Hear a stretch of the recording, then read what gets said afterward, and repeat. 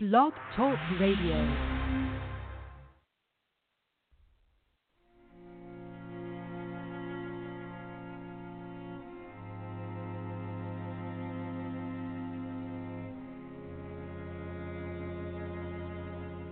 I think everybody longs to be loved. Hey. What? I just want to take another look at you. And longs to know that he or she is lovable.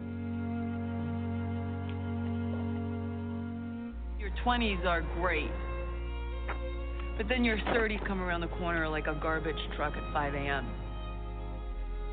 Some people get married, and after a while they're so unhappy with each other that they don't want to be married anymore. And those children cried and cried. They thought it was all their fault. Same thing that's wrong with you isn't wrong with me. I know.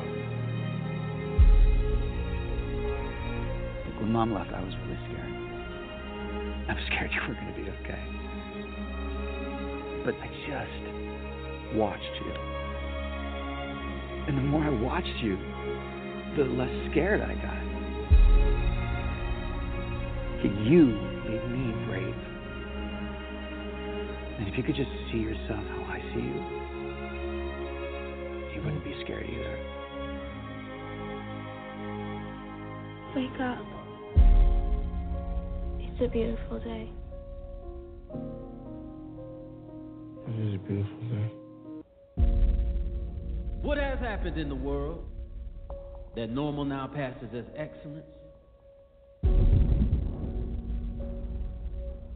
What if we are here for a reason? What if we are a part of something truly divine?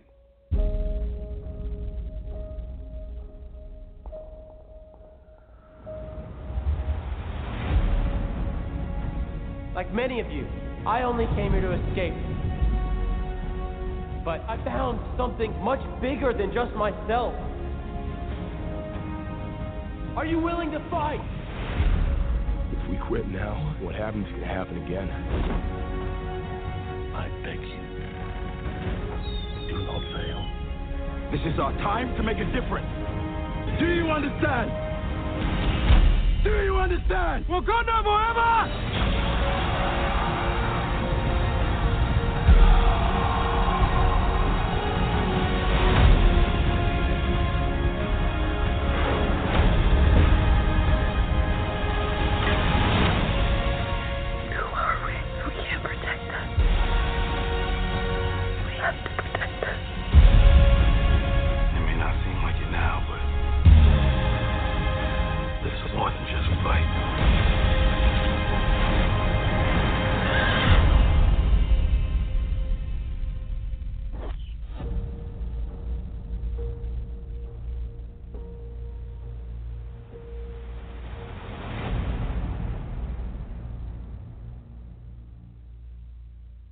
Yes, a little recap there of 2018 at the movies to open the show, because it is our annual Top 10 Best Movies of 2018 show. This is the 11th straight year that Garney, Jamey, and I have done this show. And it is Monday, January 14th, 2019. The telephone number for the show, it's different, and Garney and Jamey have learned the new number. It's 215-383-3710. But yes, tonight is our annual look back at the past year in film. And I was doing a little statistics gathering on our, past 10 years before this. And we have yet to ever all three agree on the best film of the year. That's because Garney and Jamey just can't get it right. But will this be the year that we finally agree? There's been a couple of years where we actually have, two of us have agreed. And I had to go back to, it was 2009, where Jamey and I both agreed on Inglourious Bastards, but Garney had to put it at number 3 because he had Fantastic Mr. Fox there. And then the only other time that two of us agreed, I think, was, hang on, I got it right here in front of me.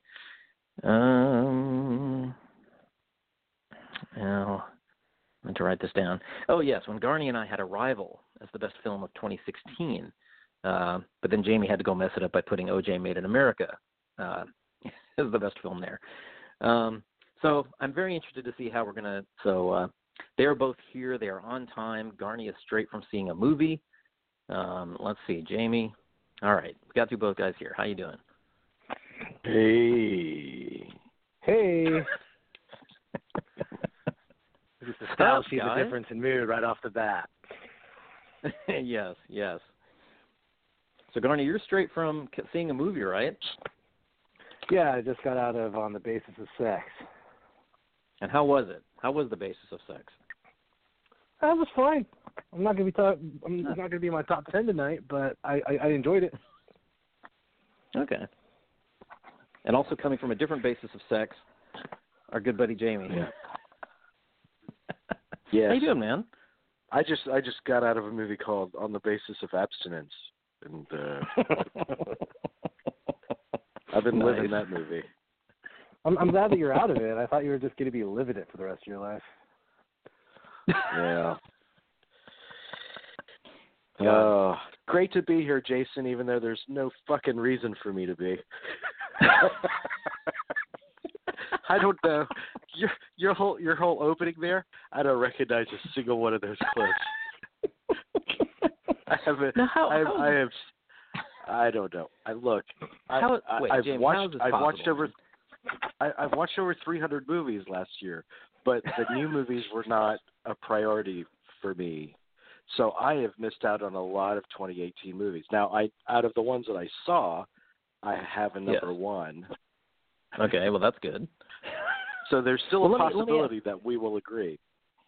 Okay, well, let me ask you a question, Jamey. I mean, you still do your show over there on Movie Geeks United, correct? Yes, every week. Okay, so how do you keep up with like the current movies if you're not seeing a lot of 2018 movies?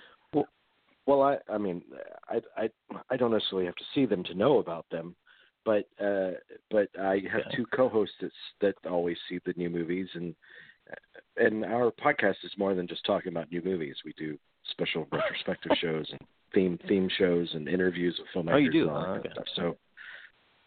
So it's not limited to just getting together and doing what we do here. Oh, okay. Whatever it is that we do. But I do feel slightly ashamed. But I just haven't been able to. Slightly? Only slightly. I was focused on older movies all year for the most part. Doesn't that seem like the last couple of years that you've been focused on older movies, though? No, it seems like we've done this a couple of years now. No. I've had a top 10 list every year for the past 12 years. Really? Okay, yeah, so this year you decided you didn't give a shit. More or less, yeah. Okay. Well, Garney, on the other hand, now you keep track of how many movies you saw. Now, how many movies did you see this past year? Well, I watched 300 and something. God, only 129 of them were 2018 Oscar-eligible releases. Nice. Now, see, that's a model to follow, Jamey. No, I mean, Garney and I probably saw about the same amount of movies. Yeah, he just saw more older ones. Yes. And that's counting, ones that I've watched again. And a lot of that is movies that I had streaming in the background while I did something else. So I sort of half-watched them. If you wanted me to count the movies that I actually just sat down and paid complete attention to, it was closer to 250 maybe.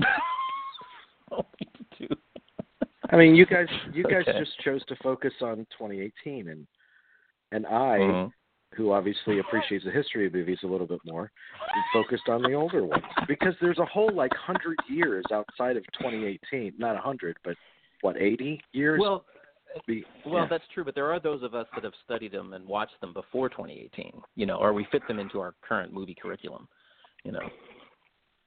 Okay, good save. God, just when I think I've missed talking to you, Jamey. I haven't talked to you guys since March, for God's sake. What have you guys been up to? Anything exciting in this past year? I mean, I'm a horrible friend. I mean, I admit it, but so are you guys. I went to some football Come on, something games. new had to happen. Wait, what now? I went to some football games. Went to New York a couple You've been to- times. I directed Yes, a you play, did. acted in some stuff. Mm-hmm. Yeah. Okay, Jamey, how about you? Since March? Since March. Since we last talked. Yeah. Man. Come on, something exciting must have happened. Still doing my show. Yes. Still investigating unsolved murders. Yeah, I see that. Have you solved it yet? My father. That's what I want to know. My father died, and I'm going to. Well, it's. I mean, I can't list like the important events of the past year and just with that. Just gloss over that. I was in Florida like right after that happened too. Yeah, you were. Wait, yeah. when was that? Why wasn't I aware of this? I don't think that was a coincidence. I think they're connected. What? Mm-hmm. I think there are two, actually. I think that's going to be another unsolved mystery to come. Jamey, wait, when was this? Why wasn't I aware of this? You were aware. I mean, you. I'm sure you liked the post or something. Not the movie, but the post I made about my father's death. Really? No, I think Jamey. I think that Jason did like the post, the movie as well. Yeah.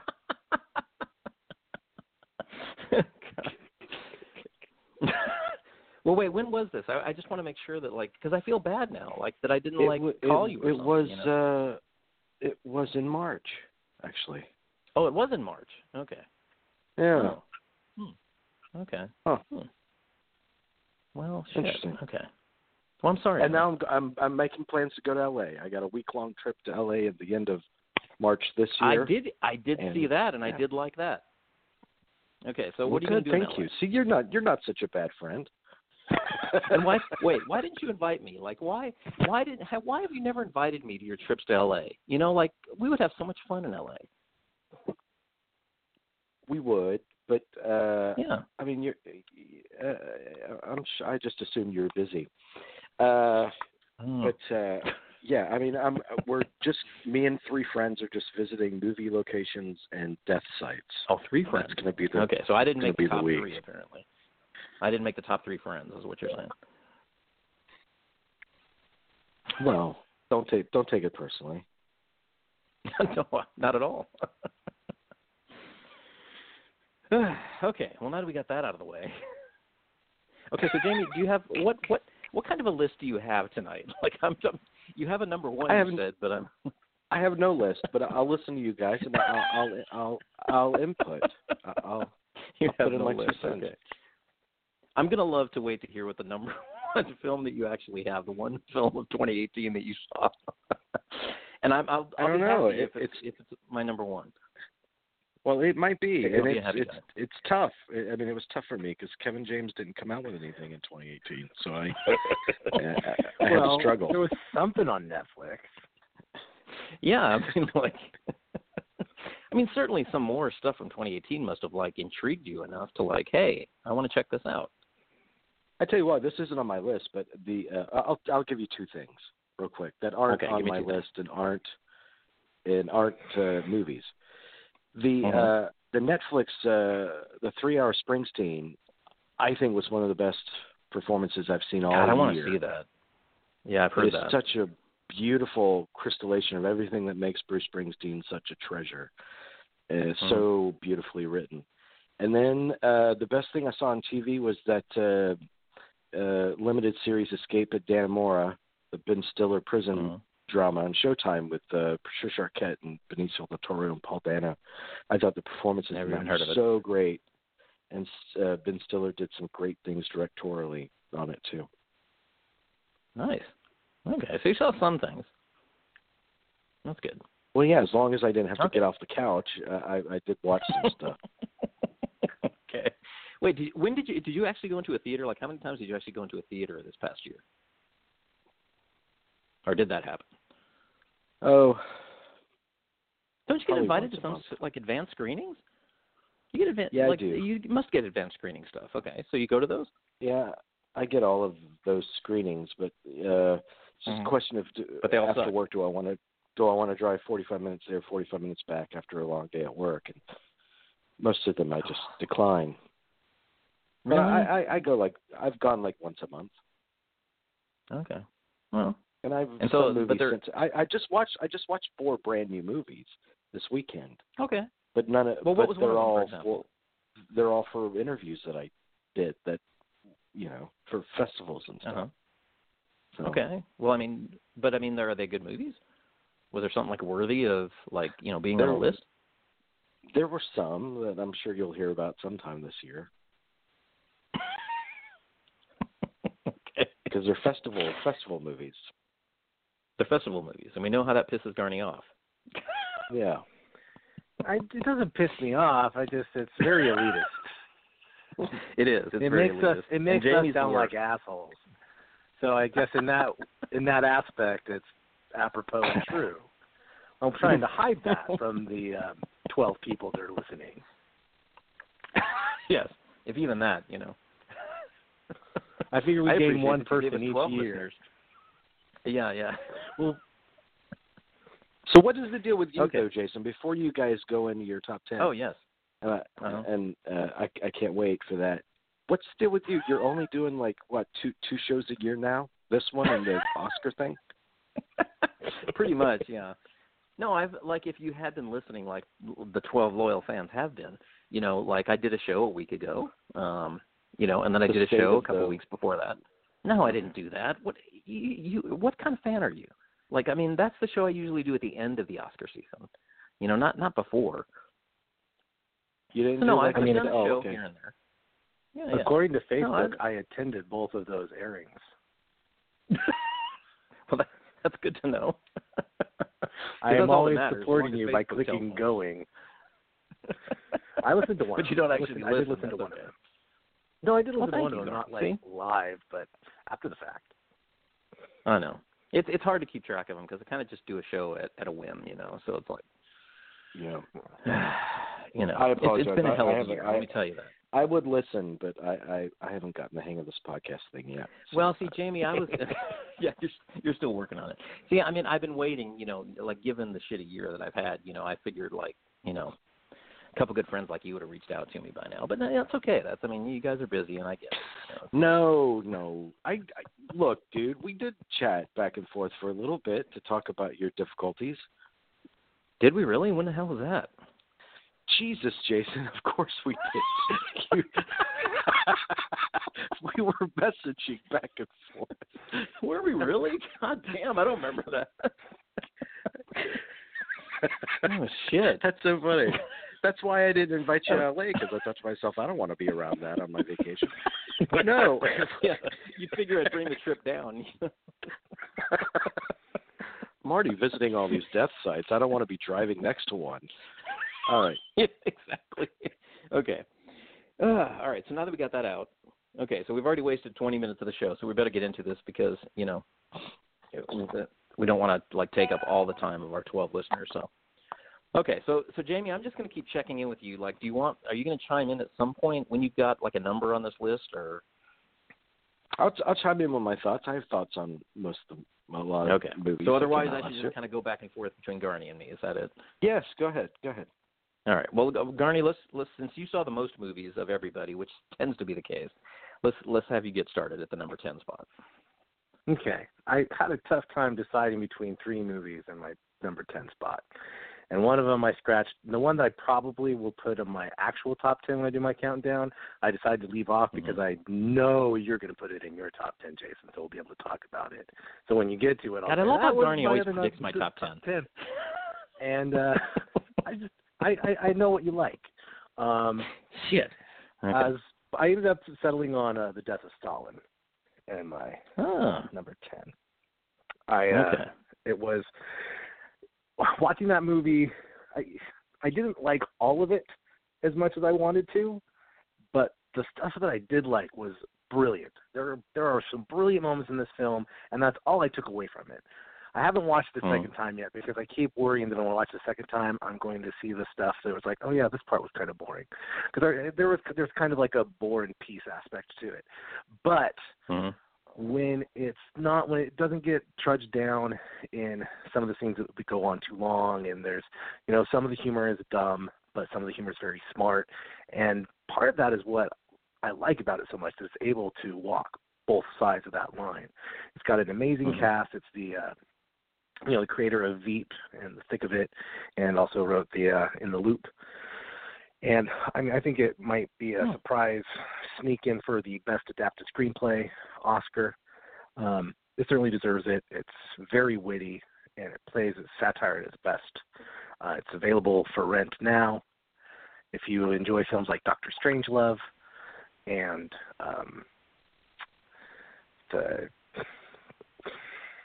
what's the other one where it's there that's very similar, where there's a bomb going off? George Clooney recently did a remake of it on television. Failsafe? Failsafe, yeah. This is the movie for you. Okay. I've heard of it. That's about all I can give you on that one. But that's about all I know about it. How about you, Jay? Well, I'm glad you heard of it. And Steve Buscemi has a fake nose in it. Yep. Which if anybody needs their features accentuated, it's Steve Buscemi. This is true. When Steve Buscemi was talking about meeting the Coen brothers to be in Fargo, and on the script talks about how the character's funny looking, and he goes to meet the Coen brothers and says, I have all these great ideas what I can do, like wear braces and everything, and the Coen brothers just kind of looked at him like, okay. And that's when Steve Buscemi realized they just wanted me to show up. I was already funny looking enough. Nice. Okay, so that's Garney's number 10. All right, I've got my first clip of the night for number 10. And, this is one that, I couldn't stop thinking about. And it's probably one of those movies that I'm going to, keep thinking about. But here's a little bit of a clip from the trailer for this one.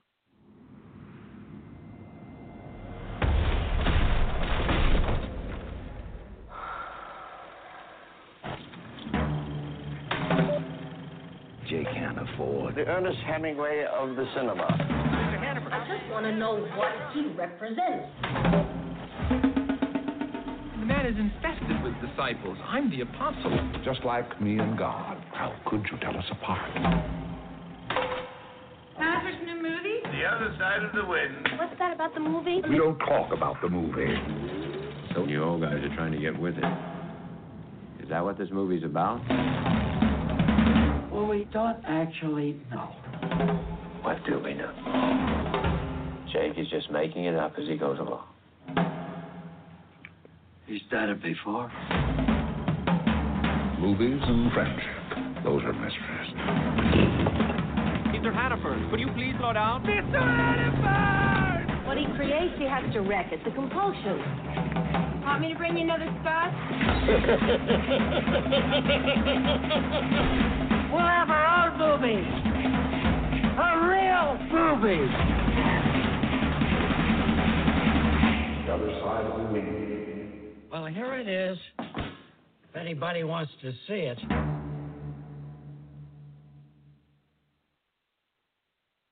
So my number 10 is The Other Side of the Wind. Orson Welles, the one of the films that we've long awaited for that was never finished. And it was so tough to review this film because, it's been put together by, notes that were left, rough cuts, things like that.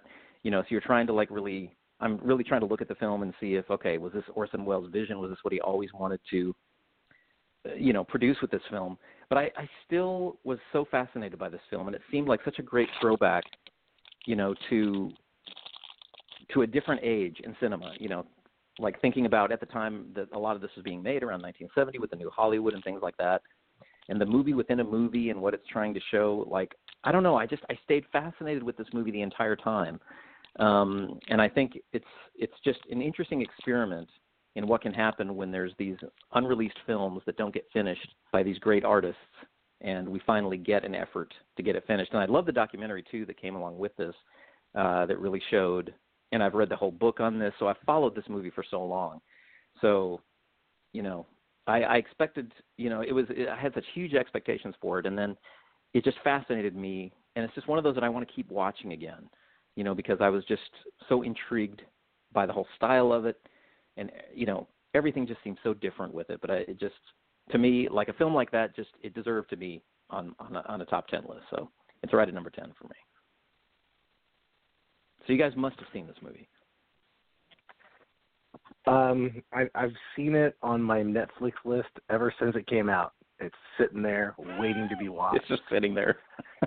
And I've been wondering, and I keep debating: do I watch the movie or do I watch the documentary? I watch the documentary first. Okay. Do you think that's the right way to do it, or do you wish you had gone the other way? No, I think so. I mean, I think it kind of prepares you for, because I don't know, because I think it's impossible to watch the film without really viewing it as this experiment. That you don't really know exactly, if this was exactly what Orson Welles was intending with it, if anything. If you understand a lot of the history of this movie, it seemed like Orson Welles was kind of putting it together, as he went, and really didn't know what he had. But it's so fascinating to me. It's the whole idea of like this story. It's almost like about Orson Welles himself. So it's just kind of fascinating to kind of watch this, movie about a filmmaker, and then you kind of keep getting these clips from this movie that the filmmaker has made, and I don't know, it's just one of those that I'm going to keep thinking about, I think. And so, like, I would recommend watching the documentary first. I think the documentary is really, really good. And there's even like a short documentary I think Netflix has just about the restoration process, which in itself is a fascinating thing to watch. But I was fascinated by the film. I think it's I loved. I mean, at the end of the day, it's still a film by Orson Welles, and so you kind of see this revolutionary spirit in him in a different time, adapted to late 1960s, early 70s, when Hollywood is really changing. So I love the film. I don't know what it is I completely love, but I just love that it was so different from any other film that I saw this year. So that's the best. Both of our number 10s are like these recommendations. Was like, I love it, not all of it, but there's something about it. There's something about it. I just have to put it on there because I can't like the same thing. No, I kept returning to Death of Stalin. Yeah. No. Okay. Yeah, I mean, but that's the thing. Like, it's a movie that I definitely kept thinking about, and it was a movie that I admired in so many different levels, but I don't know. It's a mess, and there's some great artistic achievement in it. So I don't really know what it's almost like a lot of ways like last year with Phantom Thread. It was one of those movies that I first got hit with. I wasn't quite sure about it, but ever since then I've loved it even more. So I'm not sure what I'll end up thinking about this film. But for right now, it's number 10. I prefer the documentary. But I would definitely see the documentary before I see the film because it brings a lot of the film into context. I think you'll get more out of the movie having watched the documentary. The parts that I liked about the film, the stuff that resonated most with me was the relationship stuff between he and Bogdanovich, which was drawn from their real life tensions. I thought that had some meat on it. It was great to see John Huston act again. I think this does as much. It means as much for Huston's legacy as it does for Orson Welles' legacy. The question with a movie like this is, if it had come out 40 years ago, would it have made a dent in Orson Welles' career because he wanted it to be a comeback? And I think it would have been as much a curio then as it is now. Probably more. Probably more so, because the past 40 years, I think, has caught up with The Other Side of the Wind.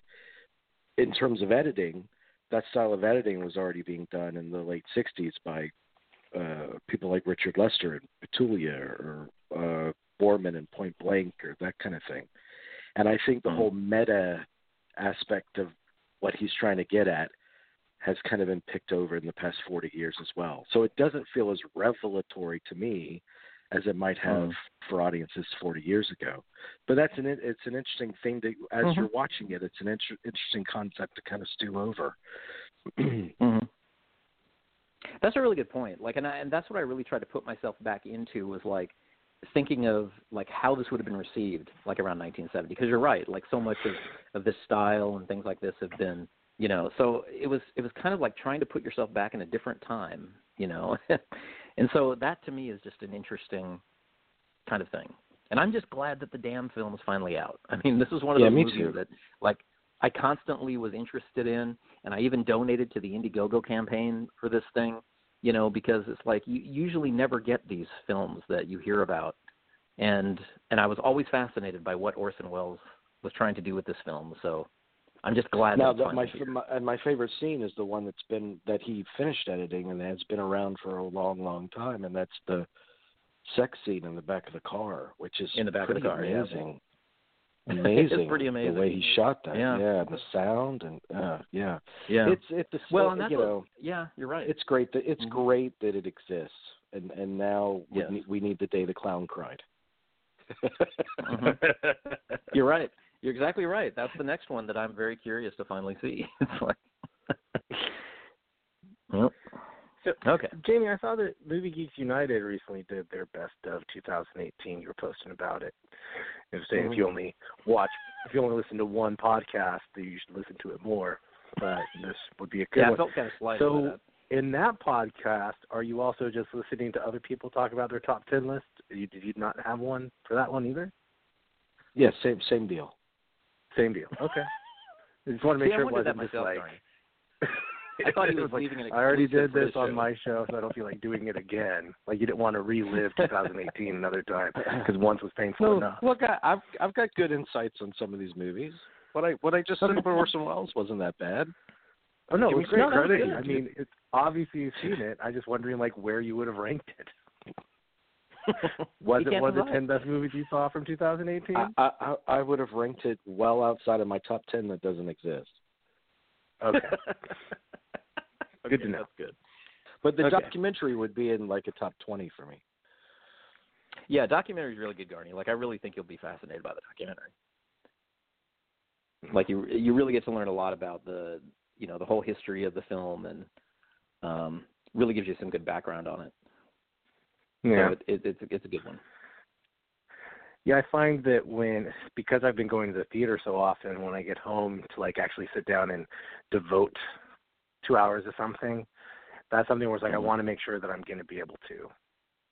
I don't want to just watch some of it and then get halfway through and go, I'll come back to it, because I know I never will. It's a movie. You got to commit those 2 hours to the movie. Yeah. Yes, you do. To this particular one. Because I think the documentary is about an hour and a half, but the movie itself I think is 2 hours. But that's one you got to kind of stick with. Then. Yeah. The movie is so kind of scattershot, and you need to get it down in one sitting. It sounds like medicine. And in some ways, I felt like it was medicine when I was watching it. Okay. All right. Well, let's move on to number 9, Garney. What do you have at your number 9 spot? Number 9 is where I placed The Favorite from Yorgos Lanthimos. Every time I go see Yorgos... Oh, see, we agree on number 9. Every time I go to see a Yorgos Lanthimos movie, I'm always so excited because the trailers make it look so inane and bizarre and interesting to look at. And it is all of those things. But I always walk away thinking, I didn't enjoy that as much as I thought I would or should have. But then I still just think about it for the next 3 days. Like I can't stop thinking about different aspects of it. I mean, there's no denying the skill and tactics that he that he has in these films, and the team that he puts together and the performances that he gets. It's amazing. Oh God, yeah. And the comedy is just so it's just razor sharp that and I don't even remember laughing that much watching it, but when I think about it, I go, yeah, that was really funny. I laugh more thinking about it than I did actually watching it, because it's just so well placed that it's not like a ha ha ha ha comedy. It's more sharp and biting, situational kind of comedy. And also with like the quick edits, there's a lot of like visual aspects, and also a lot of it was because I'd seen the trailer so many times that when I finally saw it in the context of the film, it's like, oh yeah, I remember laughing when I saw this in the trailer. But that trio of performances, Rachel Weisz, Emma Stone, and Olivia Colman, and I got to say that I think Nicholas Hoult I don't know if that's how you pronounce his last name or not, who plays the foppish one who's trying to get closer to the queen. He's not getting his due in this conversation of supporting actor because he is fantastic, and he's just rightfully so overshadowed by these wonderful female performances. But and it's and I think the putting Rachel Weisz and Emma Stone against each other supporting is only going to help Olivia Colman possibly beat out Glenn Close for that Best Actress Oscar. Talk about a race. Yeah. And this is the year where it has been a better year for actresses, lead actress performances than lead actor performances. 20 lead actresses out in a nomination. They're all nomination worthy. And sometimes you're scrambling. It's like, well, Meryl Streep was in a movie. I guess we'll put her in the mix. But no, this year is just loaded with fantastic performances, and 3 of them are in this film. Yeah. Absolutely. Amazingly, I didn't see a single trailer before I saw this film. So I went into this really not knowing what the hell I was getting into. And I was so surprised by it. Yeah, I was I did not see that this is where the story was going. And I was so amazed. You can't say enough about these performances. I mean, Rachel Weisz, she's amazing. And Olivia Colman, yes, absolutely. And Emma Stone, so very good. To just watch the way that these two go back and forth to win the affections of the queen, it's just, you're right. It's the way you described it is perfect. I don't remember myself laughing a lot out loud, but God, I just enjoyed myself this whole time in watching this movie.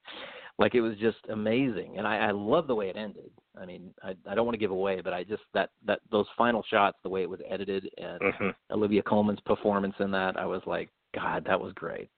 It was just one of those movies that you do sit back and admire everything about it, the acting, the craft, everything, all those damn fisheye shots. It was just a great, great movie.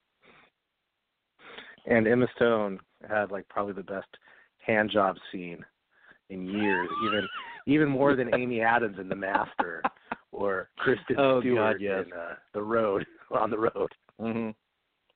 I know it. You're right. The best showing of just how little they consider the men in this film. Yeah. By just watching the way that she just talks through that thing, it's a great, great film. And you're right. I think in any other year, unfortunately, I think Rachel Weisz and Emma Stone, they're just going to keep canceling each other out, And then Olivia Colman, it's hard to figure out what they're going to do, and because I think in another year, if it wasn't so competitive, she'd probably win. But it does seem to be Glenn Close's year, and so. And it's really I got to say, I saw The Wife, and she did a great job. But her winning for that, I didn't see The Wife.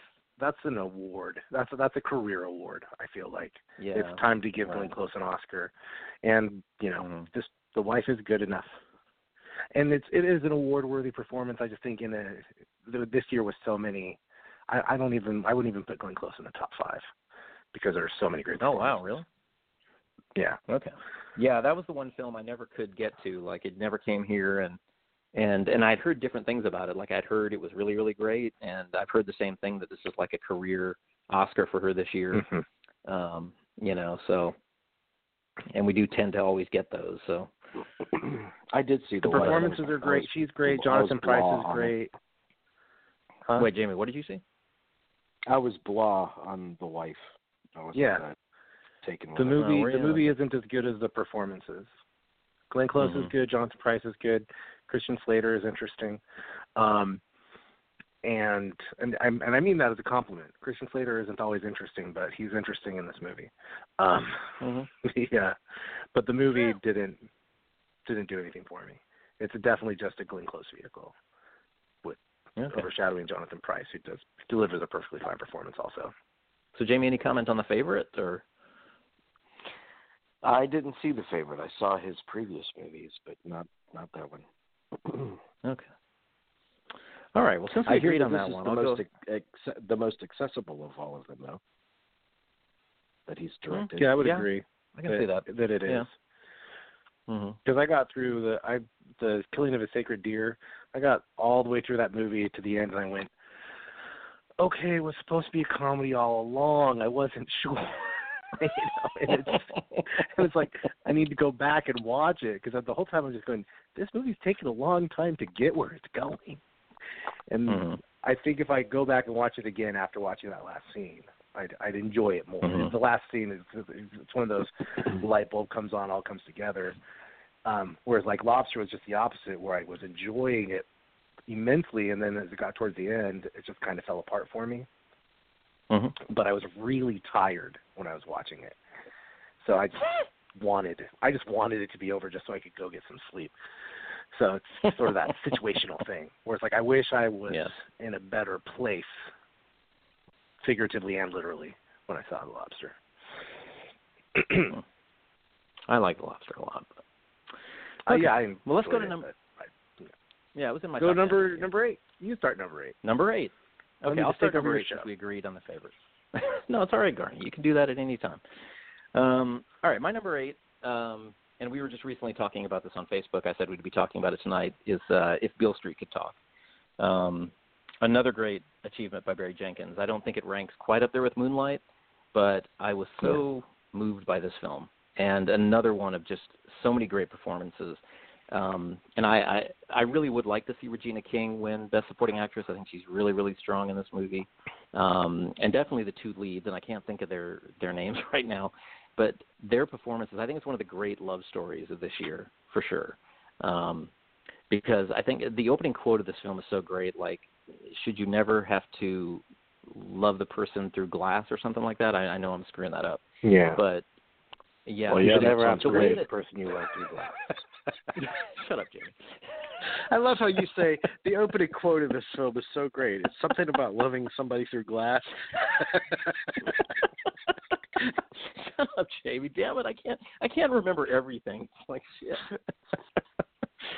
But yes, I mean, implying like prison, you know. So I mean, what I loved about, I think one of my favorite things about this was how much like he's telling a story here that, you know, you kind of, the way he weaves in like a lot of the social issues, like it doesn't really hit you over the head with a lot of them.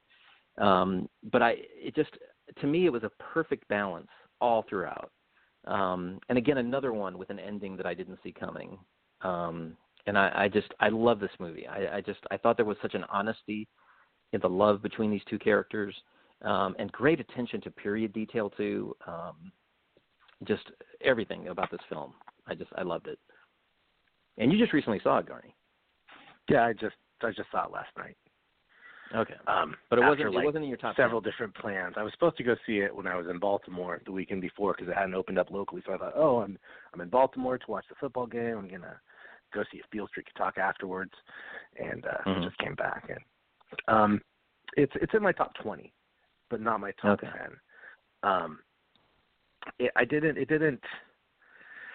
It never sucked me in the way Moonlight did, because I was always I always felt like I was just sort of admiring everything about the movie without being really invested in the story.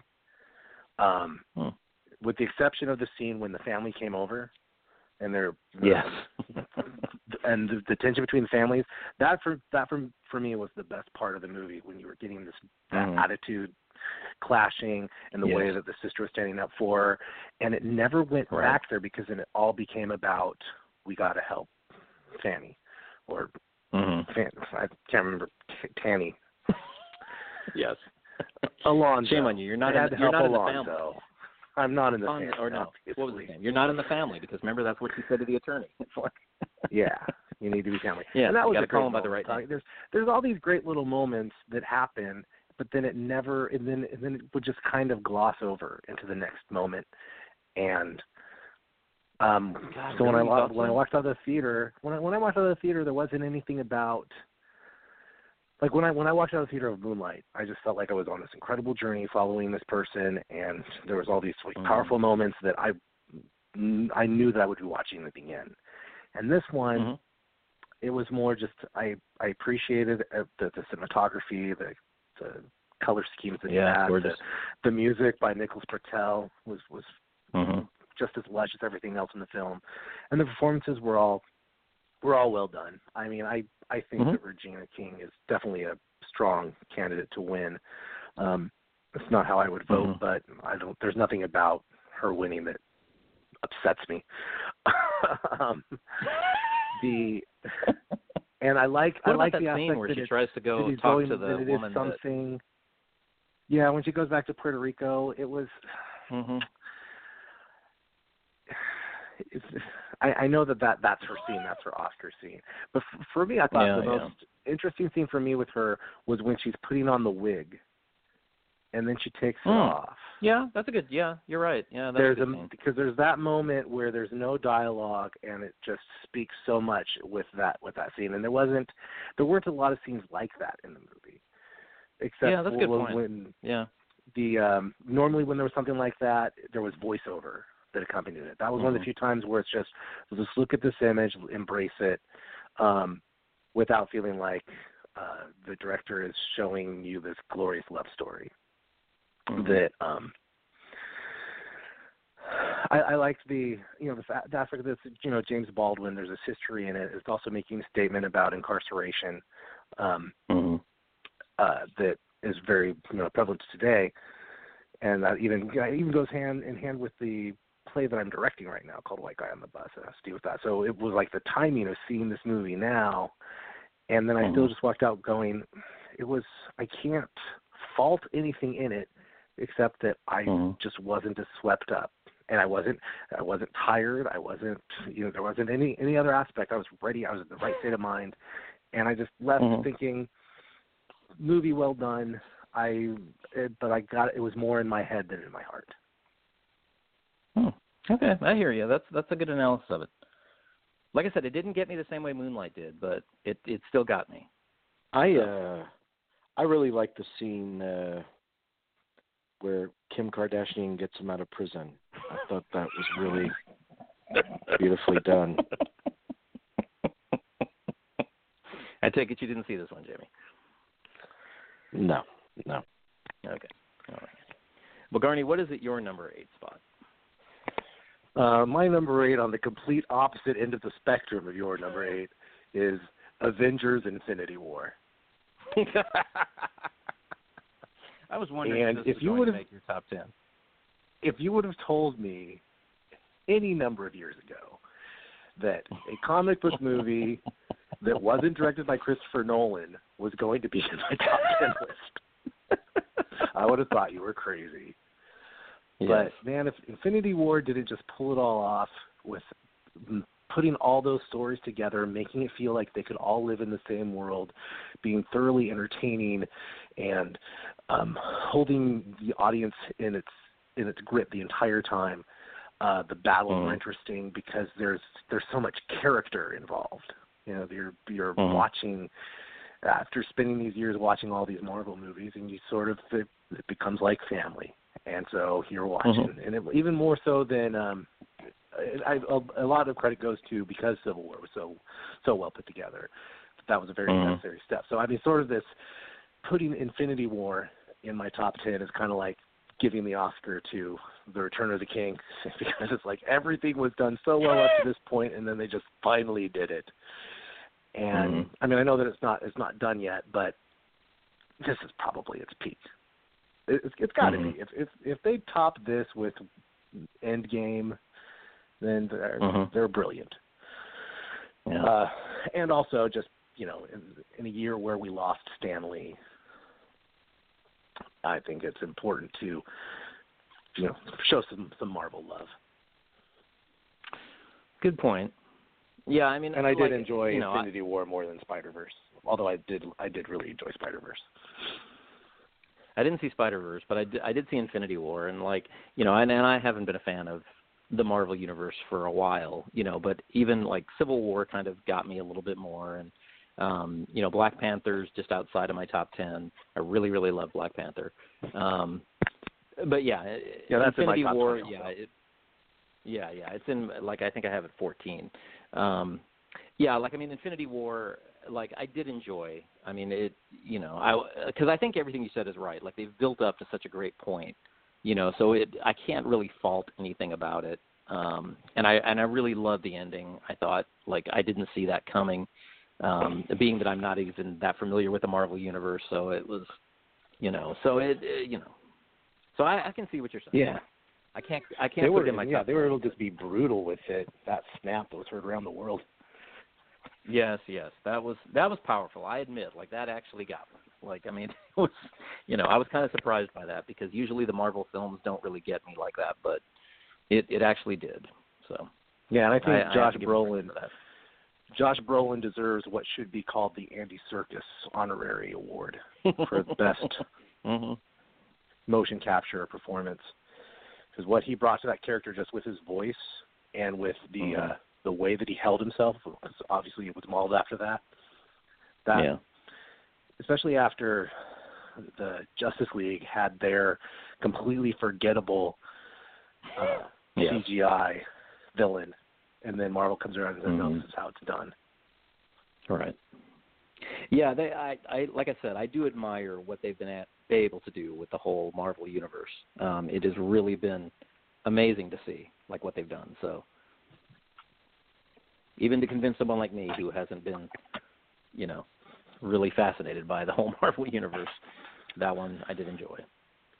Yeah, I was at the half year, even though we didn't do our half year top 10 list, I had Infinity War at the top of my half year top 10 list. Even though there are some movies that I had ranked below it, I think only two that I have left over it. It stayed. Okay. Nice. Any comment from you, Jamey? On a Marvel movie? No. Yeah. You didn't even see it, did you? He didn't even see it, I bet. I couldn't even tell you Infinity War or Civil War or whatever order they come in. They're just one big movie that I avoid.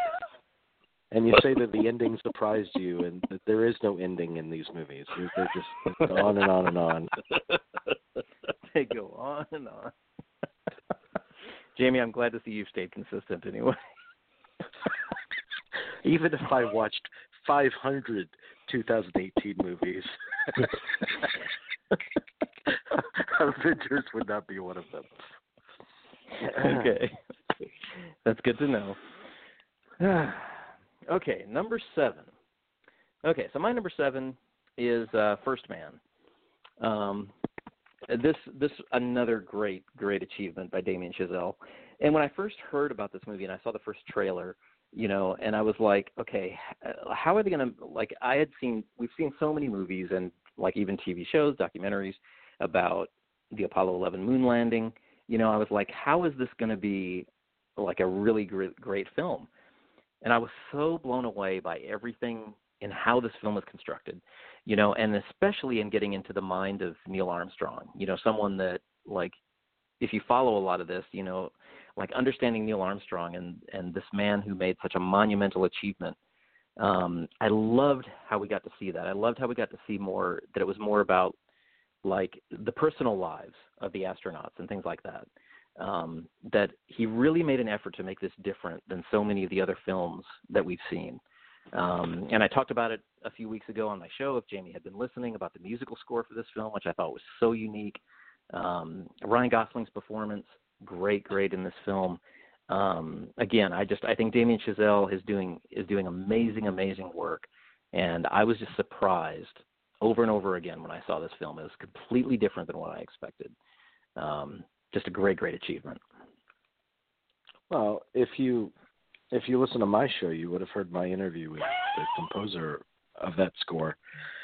That I saw Justin Hurwitz. I saw First Man, and I liked it a lot. And I do love this.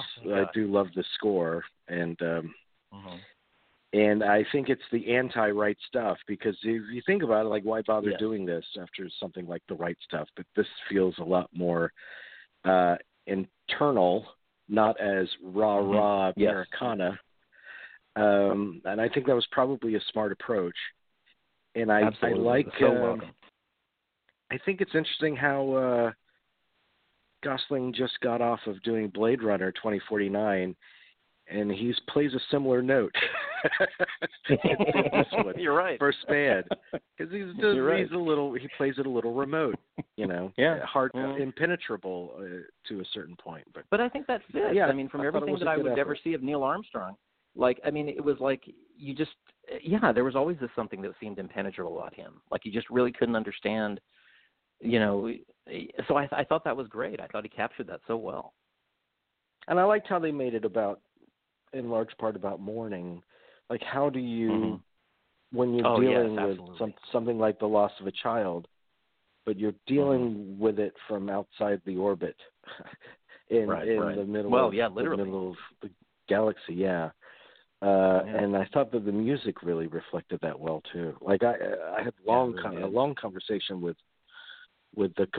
Horowitz about the instrumentation that he used to intimate loneliness and loss, because I think that's really what the movie seeped in, which is unusual for traveling to the moon movie. No, absolutely. That's what I said. Like the way that it's completely surprised my expectations was, I think, why I responded to it so much. It's a movie I can't wait to see again. So, see, it sounds like it would be on your top 10 list, Jamey. Well, it would be right now because I've only seen like eight movies last year. But so can I put it somewhere on your top 10 list? It would make me happy if I could do that. I would assume if I watched everything that I need to watch from last year, it would not be on it. Oh, shit. Okay. All I have is because I keep track of our top 10 list every year when we do this show, and all I've got is blanks for Jamey, and it's pissing me off, but that's all right. I know. I mean, even last year I was able to compile a consensus top 10, and now it's just sort of like what Garney and Jason agree on. I know. It's like I always have a great list with all 10 of our choices, and now I've just got blanks for Jamey, and it makes me sad. Anyway. No. So, Garney, I have a feeling you're going to be talking about this film later. Yeah, I'm gonna go so far as to guess that what I have at number 7 is going to be in the slot that you have. I think you're gonna have in the same slot where I have First Man, and my number 7 is the feel-good movie of the year, Green Book, because I wondered if this was going to make white people treated black people really poorly, but not all of them. We can feel good about this guy. Yes, he got it, even though he was a prejudice in the beginning. Green Book. If Josh Youngerman is out there listening, why is it such a bad thing? Why is it such a bad thing to write a thoroughly entertaining and moving picture that is accessible to everyone? It doesn't happen that often. It brings a note that is, felt for everyone, and just it is difficult to walk away from this movie not feeling good about life and humanity, and just it's got the whole Christmas thing going for it, and it's a great road movie. The dialogue is thoroughly entertaining and believable. It's there's kind of I get why some people look down on it, because there's sort of a by the numbers type thing where the music comes in and it comes out, and it's just sort of this gets encountered. But I still think the Farrelly did a really good job walking that line where it still stayed fresh, and I think a lot of it also rests on Viggo Mortensen's performance, the way that he makes that guy so unexpectedly likable. And just the contrast of him with Mahershala Ali, it's just a great odd couple pairing, those characters as well as the actors, I guess. But I think the actors would be great in any movie. But it's just, this is the movie that if this were the 20th century, it would, no question, this would be winning the Academy Award for Best Picture. It's such an Oscar-type movie. And it very well might, I mean, I was surprised that Farrelly snuck into the Directors Guild. Because I thought this would be like Driving Miss Daisy. This movie sort of is our 21st century Driving Miss Daisy. And just, Viggo Mortensen's a little more attractive than Jessica Tandy. When she was in Driving Miss Daisy. And Morgan Freeman's replaced by Mahershala Ali. Yes. But there is not one single person that I would not recommend Green Book to. If someone asks me what movie should I go see, I'm like, have you seen Green Book? Because it's safe. It's such a safe movie where you're like, this movie's not going to offend you. You're going to feel good, and it's it's funny. It's moving. It's a great movie. Yeah. It belongs in the year-end conversation. So that's I why think the reason why 7. people have problems with it is because it's safe, and we live in an era where we shouldn't accept that kind of thing because it's getting serious out there in terms of racial tensions. But then the other argument, I guess, would be everything doesn't have to be so complicated, that it could be as easy as let's see our similarities and we get along based on them. But I think it's a social justice warrior stance to say that you're so heavily opposed to Green Book. And in general, I fucking hate the social justice warrior movement. I think it's making pussies out of so many people. Well, Garney, I hate to disappoint you, but I mean, this film didn't make my top 20 at all. Really? I mean, and you saw it? Yeah, I did. No, I did see it, and it'd be probably just outside my top 20. I mean, I enjoyed the film. I don't think it's a bad film, but I think it's because of the fact that it played it so safe. That I don't know. It didn't hit me in the way that I just thought. I mean, because I saw it after and see, I don't know. I want to see it again, because it's just one that I just was kind of underwhelmed by.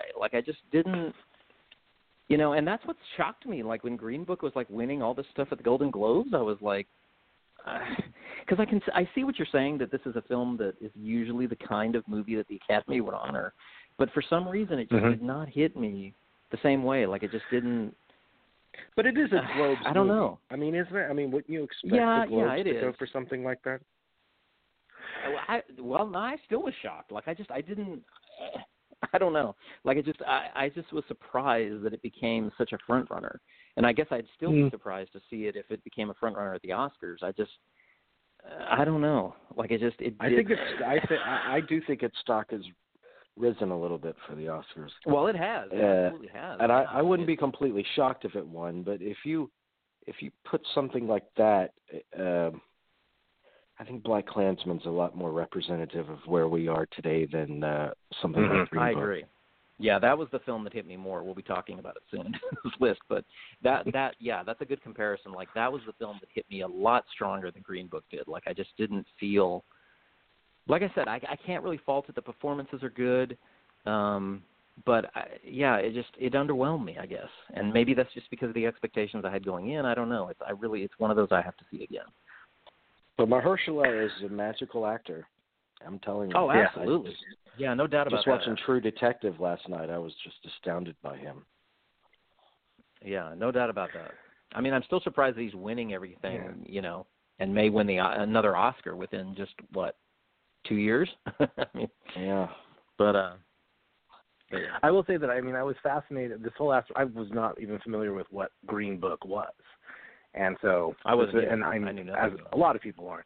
And so you sort of get this sort of throwaway explanation about it, that where I do see the aspect of there's this missed opportunity in this movie to be more educational, and so it took the more entertaining route. So I could see how people could dismiss it that way, that there was some missed potential here.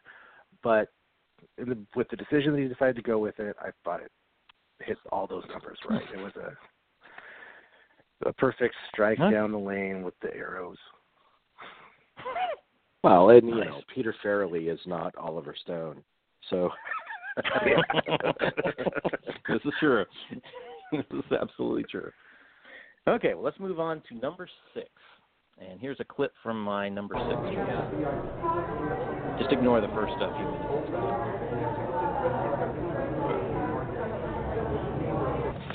This was sent to me. What do you think? I don't know how they got my address, but they sent it to me. This is the International Nashville Film Festival. You're being honored. This year is being dedicated to honoring you and your impressive body of work. It's about time. Yeah, so what? We would like to invite you to join us for a retrospective of some of your greatest films, followed by a gala ceremony where you will be presented with our prestigious Lifetime Achievement Award. Look who the previous winners are. Robert De Niro, Jack Nicholson, and Clint Eastwood. And it says here all expenses are paid. That's country music town. That's not a film town. No. Nashville has become very hip. Very hip. Well, that's what I'm worried about, my hip. Yeah, number 6 is The Last Movie Star. Are you kidding me, Jason? Seriously? Jamey, don't. Are you going to insult me right away before I even talk about this movie? Go ahead. I'd love to hear your explanation of this. Why are you insulting me already? How are you not moved by this film? Okay, anyway, we'll get to that in a minute. Okay, The Last Movie Star, yes, my number 6 choice of this year. In a year which we lost Burt Reynolds, may I remind you, this movie, I don't think I cried more at another movie this year than I did this movie. I thought it was so truthful to not only how it parallels Burt Reynolds' career, and how being this huge star and then having to deal with all the remorse and everything in his life. But his performance in this is extraordinary. I mean, the fact that he's being completely left out of the awards race pisses me off because I feel like this is one of the really great performances of the year. The scene alone where he goes back to meet the woman that, he in the nursing home is so moving to me. I feel like this is one of the great films about regret, a great film about the nature of the film industry, about how you can be so popular. Everything that paralleled his life and his career, I thought was so amazing. I just was beyond moved by this film. So, Jamey, why are you shitting all over this movie? Well, because it's so mediocre. The only exceptional thing about it is that it centers around Burt Reynolds. But if it didn't have Burt Reynolds in it, you would see it as what it is, which is a direct-to-DVD kind of movie. It's got very mediocre writing in it. 50% of the movie is his relationship with Ariel Winter, which is just such a hackneyed, I thought that was good too. Screenwriterly conception. I thought it was pretty C+ movie making. But what kind of argument is that if it wasn't with Burt Reynolds? I mean, obviously that's what makes it so strong. This is a film because Burt Reynolds is in a movie doesn't mean it's a damn classic. I mean, watch 75% of his work. You got to have a good movie around him. You can't just say, okay, we got Burt Reynolds. Let's cash that check. No, but I mean, that's what makes the film powerful. This reminds me of the argument over Birdman.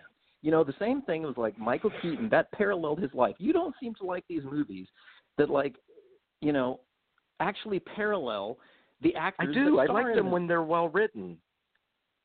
What? You don't think this was well written? You don't think this was a well written movie? Tootsie, Shampoo, those are movies that mirror the actor's real life. Those are two of my favorites. It's not a prejudice against that type of movie. It's a prejudice against movies that should have had better writing. That movies that aren't good except for the fact that they have a lead actor in it that I like.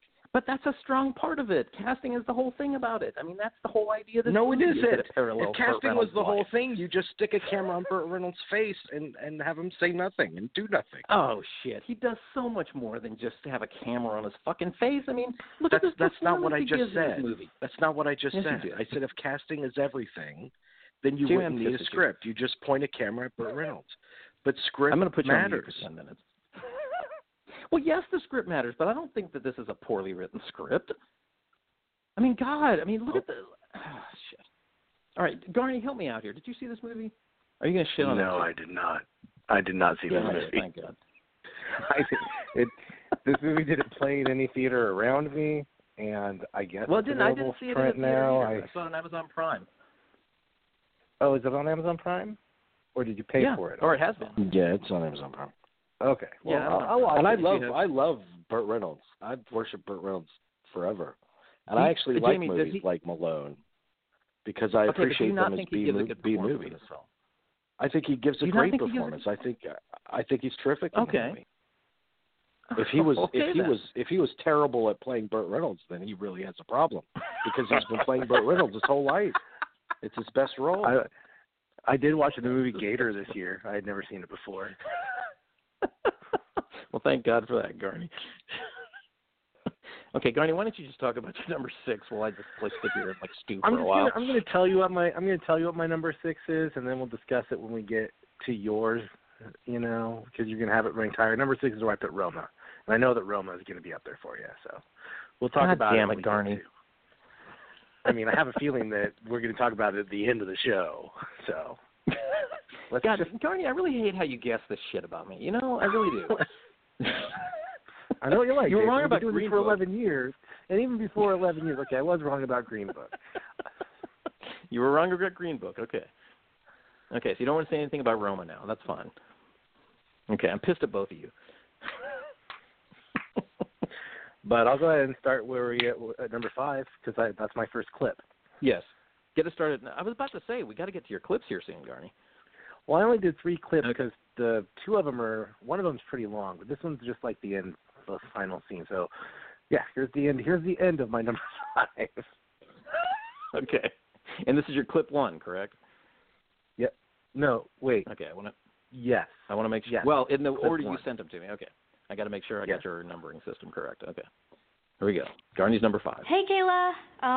It's you from 8th grade. Congrats on finishing high school. I'm so proud of you. And it's crazy to think that, you're almost 18.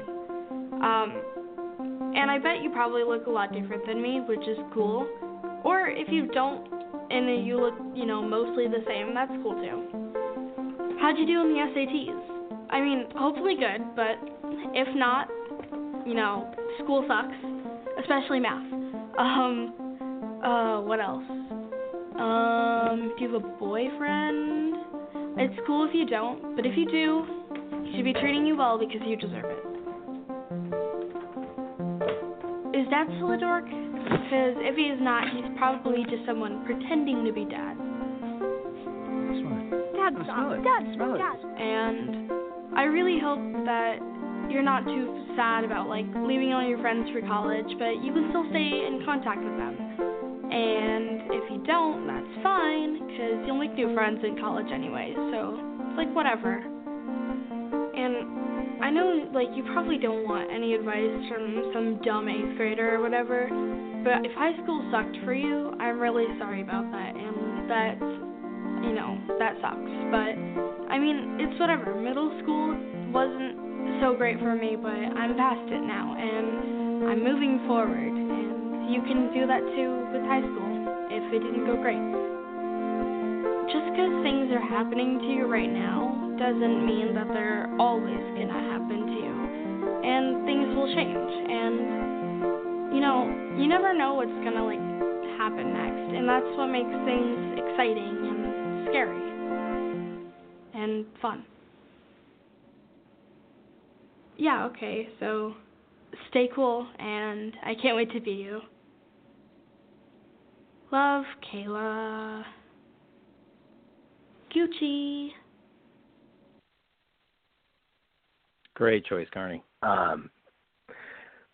The Elsie Fisher and playing that role, and that's her talking to her future self, that was the performance of the year for me. So raw and honest and unexpected. Bo Burnham wrote and directed this film that is as uncomfortable and awkward as it is living through 8th grade. I love that it's a movie that's about middle schoolers instead of a movie for middle schoolers, even though I think middle schoolers will appreciate it. But and he talked about it in an interview saying that there's a difference between movies about teenagers and movies for teenagers, and he doesn't want to do anything that was, condescending or convoluted. And he found this rawness and this honesty, and there's some cringe-worthy moments in this, but I don't know how you can do a movie about 8th grade without the cringe. And this was just I was moved. I had tears when I watched it. the performance of the guy who plays the dad is Hamilton. Named Josh Hamilton. Yeah, just does so much with the little screen time that he has in this. Yeah. I think that there's too much competition for Elsie Fisher to actually get into the Oscar race like Quavon Janae did, but she certainly deserves it. Yeah, I agreed about that. Like this movie is just outside my top 10. It's my number 11 choice, and I agree with everything you said. Like the way that it captures, every so often we get these films that really capture what it's like at these various ages, and it captured so much of this so very well. And you're right, Elsie Fisher, amazing in this.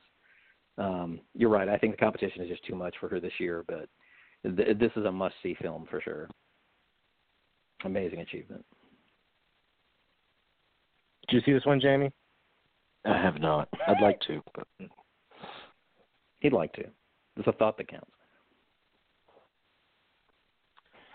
And it also works as just a commentary on just where we are, because everyone thinks back to like how crazy 8th grade was, and just to imagine how much more difficult it is now with. I mean, I don't want to relive 8th grade and be able to voice all of my opinions and emotions into a phone that everyone could have access to, because I'm going to be stupid enough to do it right off the bat. Right. It's just I cannot imagine how difficult it must be. And oh God, yeah.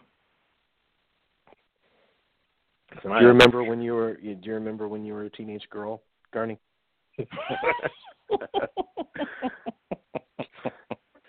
I like to think that there's still a little bit of that teenage girl inside me. I bet. That's the best quote of the night right there. Okay. I would have seen 8th grade, but I was so depressed over the state of movies after watching the last movie star that I decided not to. Would you shut up, you sorry bastard? I swear to God, I'm so pissed at you. Okay, well, let me talk about my number 5. And we mentioned this briefly, and this is where I have BlacKkKlansman. I just thought this was a great return to form for Spike Lee. After a number of years of films that I didn't admire as much as, because I've loved Spike Lee's movies going back to Do the Right Thing, Malcolm X, and I loved that he returned with a film that had that kind of power, and that really spoke to a lot of the race things, and a story that I had I mean, if this wasn't a true story, like, it would be so impossible to believe, but to follow that story and the style that Spike Lee directs this in, and the way he ends this film too. I mean, John David Washington, great performance. I hate that Adam Driver is kind of being left out. I mean, he's being nominated for supporting actor, but I think he's so good in this. This to me is just the great Spike Lee of old back again, and I so hope he gets his first ever Best Director nomination, because he absolutely deserves it for this film. I just think it's amazingly powerful. It mixes the comedy and drama just like Spike Lee knows how to do. Just incredible film.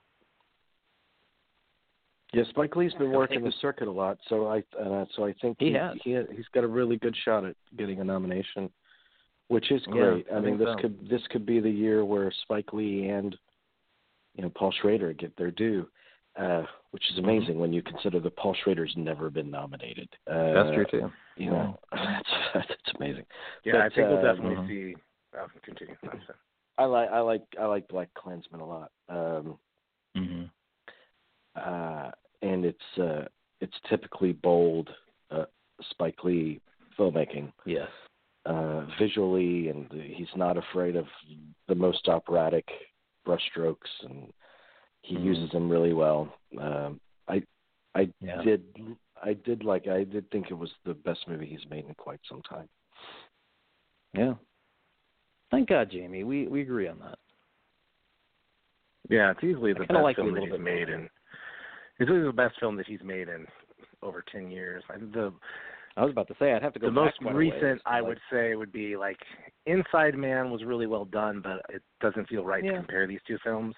Like, I'd go so far back to say this is his best film, his most important film since Bamboozled, which is the first time that he went with digital filmmaking and tackled the well, he always tackles race, but in a manner where he like related it to something specific with the black. I like Inside Man a lot, and I think the last truly like great film he made was 25th Hour. But that was a great movie. Yeah, I love He Got Game. I love Summer of Sam. I love the vast majority of his movies. And then he has a tendency to, because he's a ballsy filmmaker, he has a tendency in some movies to go with two totally different subplots that are kind of in opposition tonally.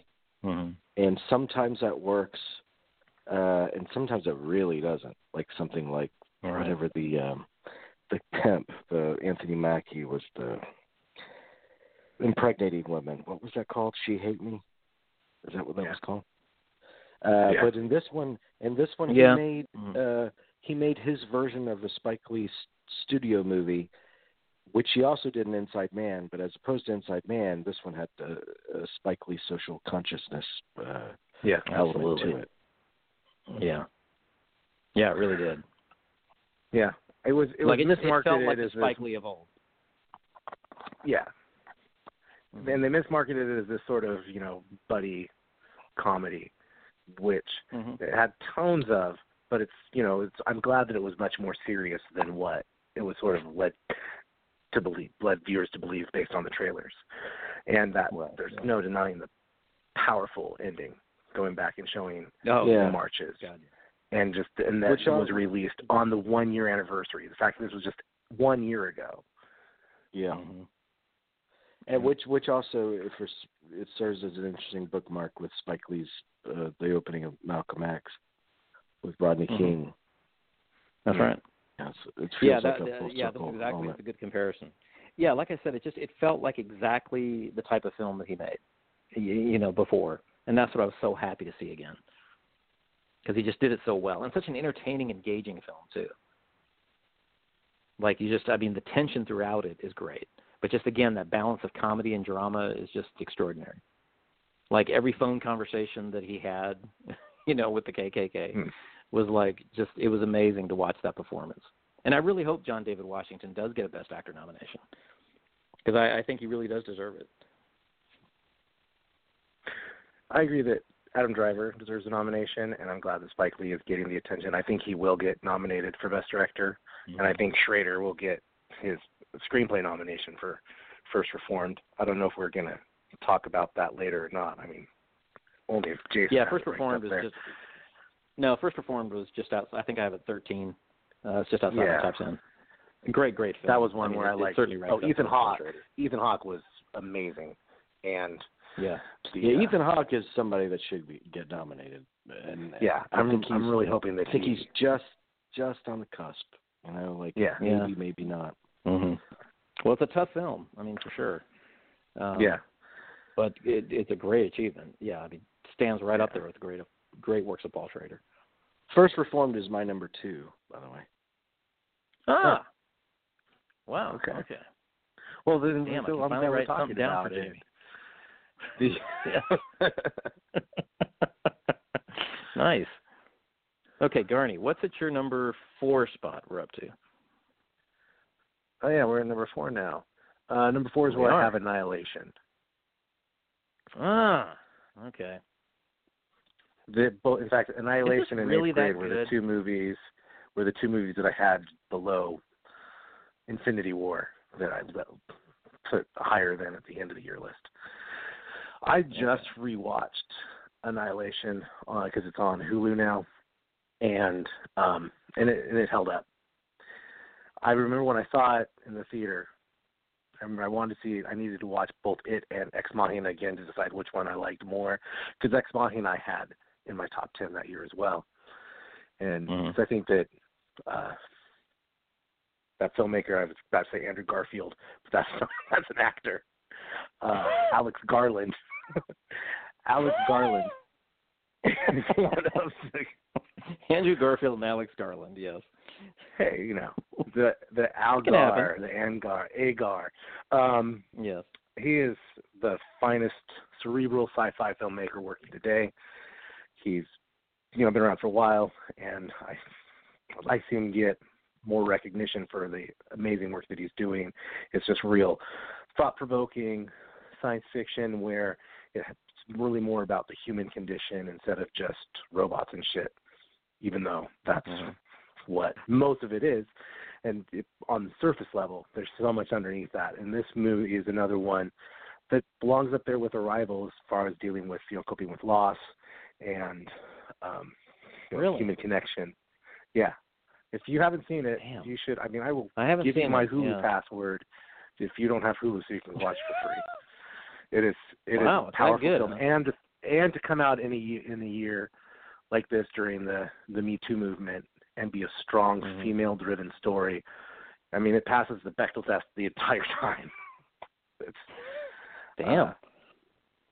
Well, it was one of those. This is probably the trailer that I saw the trailer more than any trailer I think this year, and I don't know. I for some reason I just couldn't get excited about seeing it, and so I just kind of let it slip out of the radar because I just didn't think it was going to be that great. But damn, it's that good, huh? I really like it. It's not an easy movie to like because you're watching people be miserable for a while. But it keeps you engaged, keeps you interested, and it's shot incredibly. So when they enter the shimmer, everything, and the sound design, the music score. I know that it's on the short list for the music score, and it's not like pretty music to listen to, but it that music is amazing at the end of it. Yeah, when she's confronted at the end of it, that music, I was like, oh damn, like that's a great score. that score and that sound design. Yeah, it's kind of like the end of Melancholia. I remember thinking the same thing with just the heightened aspect of it. Wow. What did you think? So Jamey, you liked it too. You actually saw it. I was okay with it. I was like a B. It felt a little to me. I'm trying to remember what my reaction to it was. It felt a little bit like Sphere. If you remember that movie, which I kind of like Sphere. But in that it reminded me of this huge puzzle that just keeps getting more and more complicated, so much so that the ending can't possibly pay off in explaining what's going on. But I was kind of okay with the way this one ended, Annihilation. I thought the end scenes were the most arresting visually for me. Well, damn. Now you made me want to see it.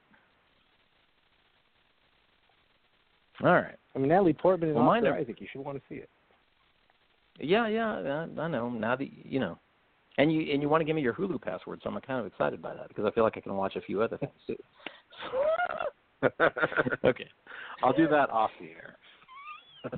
Yes, please. Okay, so my number 4 is my next clip of the night. I want you to be my VP. You're the solution to my problem. I'm CEO of a large company. I have been Secretary of Defense. I have been Chief of Staff. The Vice Presidency is mostly a symbolic job. Right. I can see how that wouldn't be enticing to you. However, the Vice Presidency is also defined by the President. And if we were to come to a different understanding. Go on. I'm listening. I sense that you're a kinetic leader. You make decisions based on instinct. I am. People always said that. Yeah. Very different. Very different from your father in that regard. Now, maybe I can handle some of the more mundane jobs, overseeing bureaucracy, managing military, energy, foreign policy.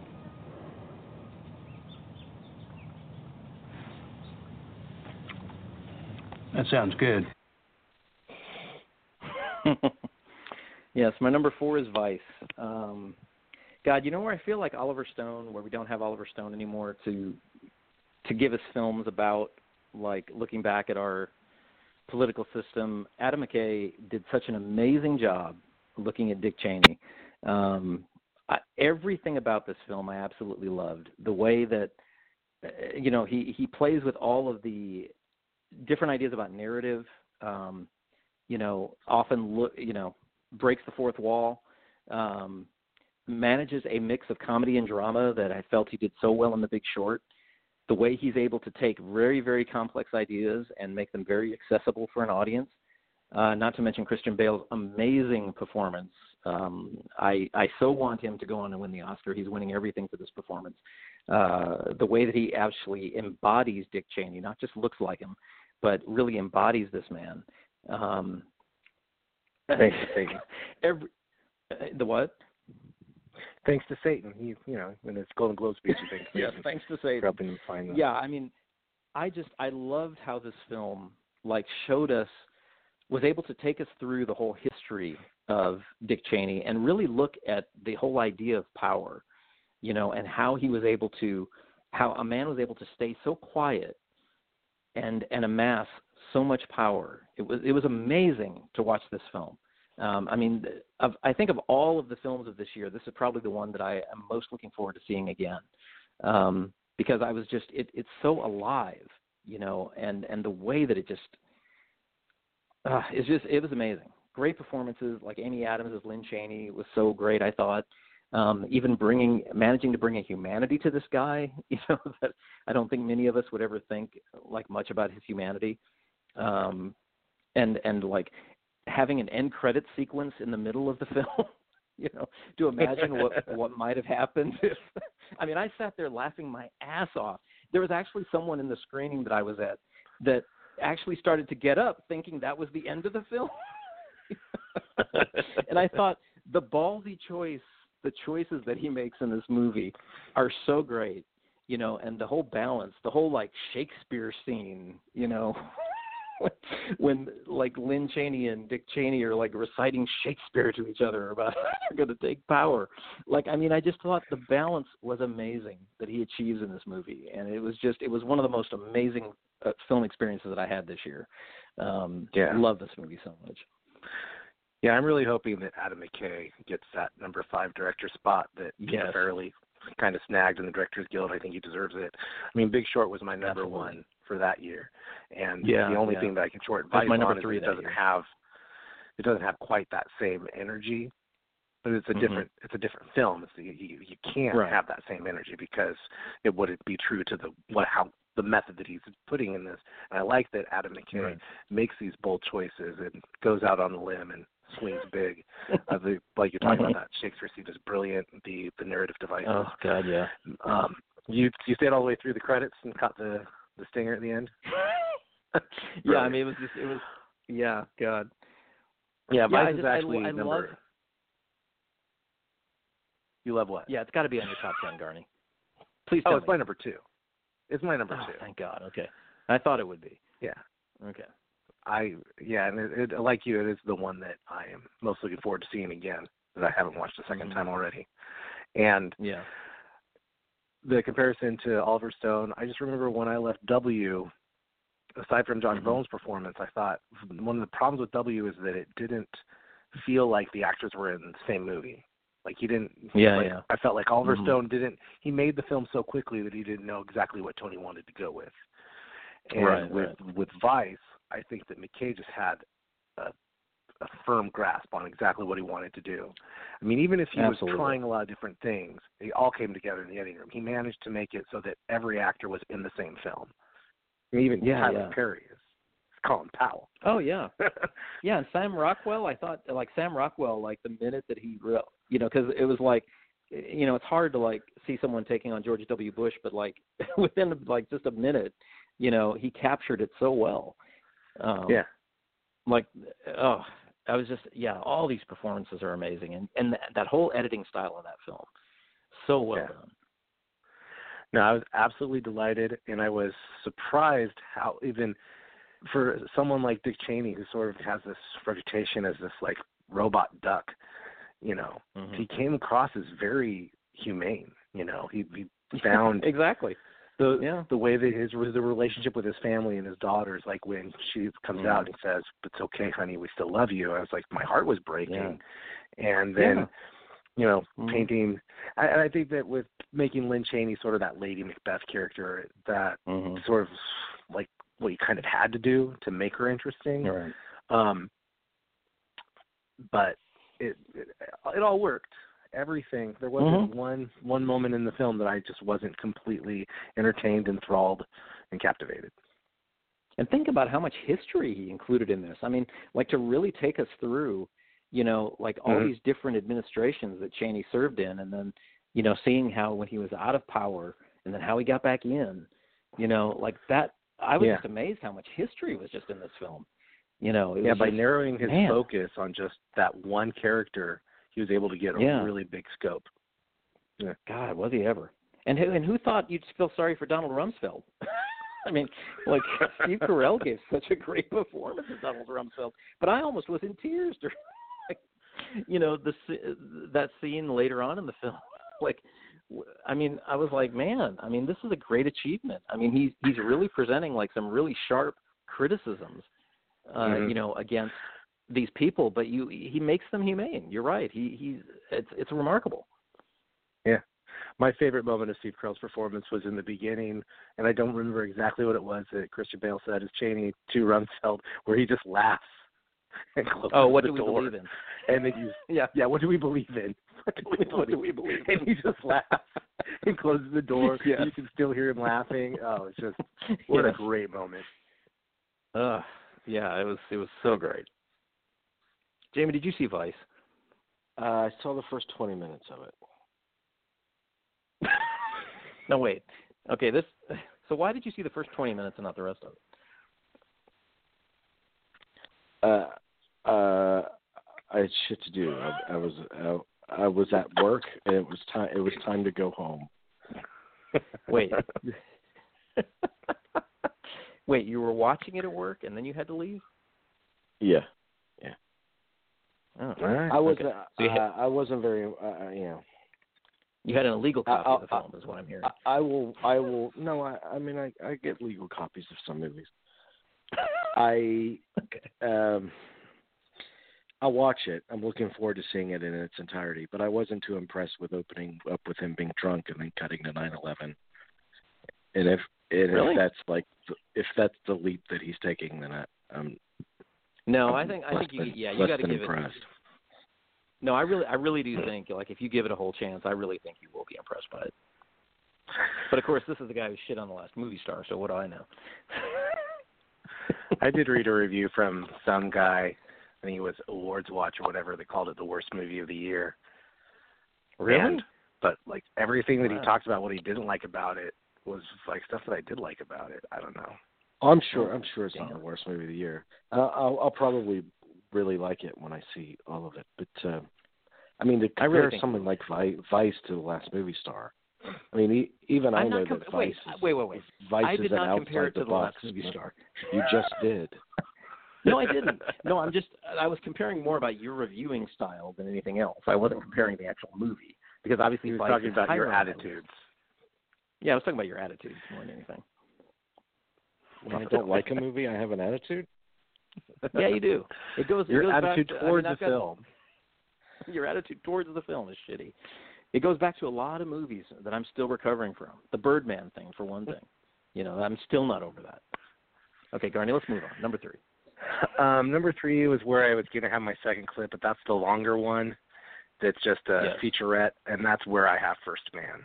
And we've already talked about it. What I just want to add is, the fact that, yes, I agree. Everything you said about Damien Chazelle as a filmmaker, all of his movies are in my top 10. In fact, they've all been in my top 5. All of his films have been in my top 5. And everything that he touches just ends up being great. And just Hurwitz score, the use of theremin and everything is just brilliant and moving. And Gosling's performance, that is a very appropriate. I put Gosling second only to Christian Bale.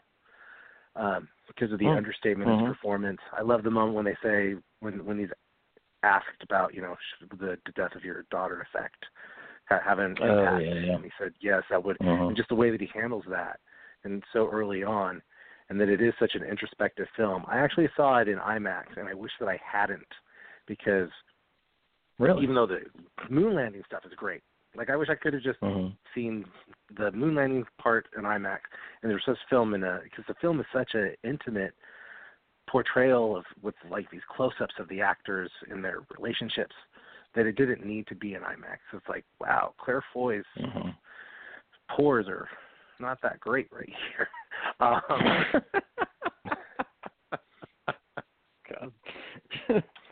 But it really is. She needs a first dermatologist. And but he was called, and I know that it works First Man on the Moon, but also just First Man. It just really is about the man, and it's there's no grand, they don't like mythologize anything or make it, like saying it's the anti-right stuff. I never would have thought of that. That's perfect. Am I looking at the craters on the moon or Claire Foy's complexion? I can't tell. And it kills me that the first Man could probably end up being the movie with the most nominations that does not get a Best Picture nomination, because not enough people have it like high enough on their list. I think it'll still get in there, actually. I think it will. I'm predicting that it will. But we'll talk about that when we actually do your, Oscar forecast. One of the I'm hoping we can get done with this thing by midnight. That's why I'm saying don't play the clip. We're close. Which is just a sort of, you can look it up. There's a great featurette behind the scenes, First Man, where they talk to Damien Chazelle and Ryan Gosling and Justin Hurwitz, and look for it on YouTube. It's great. Okay. Well, my number 3, and apparently I'm the only one who's going to have this on my list, unless Jamey had it as his number 1, is A Star Is Born. I love this movie. Yep, that's the one that was going to be my number 10. Okay. It was going to be number 10? What happened that it wasn't? That was 10? One of the 3. I told you that I was fighting between 3, and A Star Is Born would be my legit number 10, except I thought, Jason's going to talk about it, so let's throw in Death of Stalin instead. God damn it. Okay. Well, yes, A Star Is Born. I love this movie. I just everything about it. And this is one, again, that I didn't – do we need another remake of A Star Is Born? I never was really a fan of the other films. I mean, they're okay. But what Bradley Cooper was able to do with this film and partnering with Lady Gaga and just the thoughtfulness that went into the music in this film. I think the whole Best Original Song category, if they would have submitted them all, should be – made up of the songs in this film, because I thought all of these songs, from Bradley Cooper's songs that he performs, it all seems so real. The way the performances are carried off in this film, I loved it. There was nothing that I could fault this film about. Sam Elliott's performance, I thought this was the guy that was going to win supporting actor. I thought he was so good in this. But yeah, I love this movie from start to finish. It was one of the best film-going experiences that I had this year.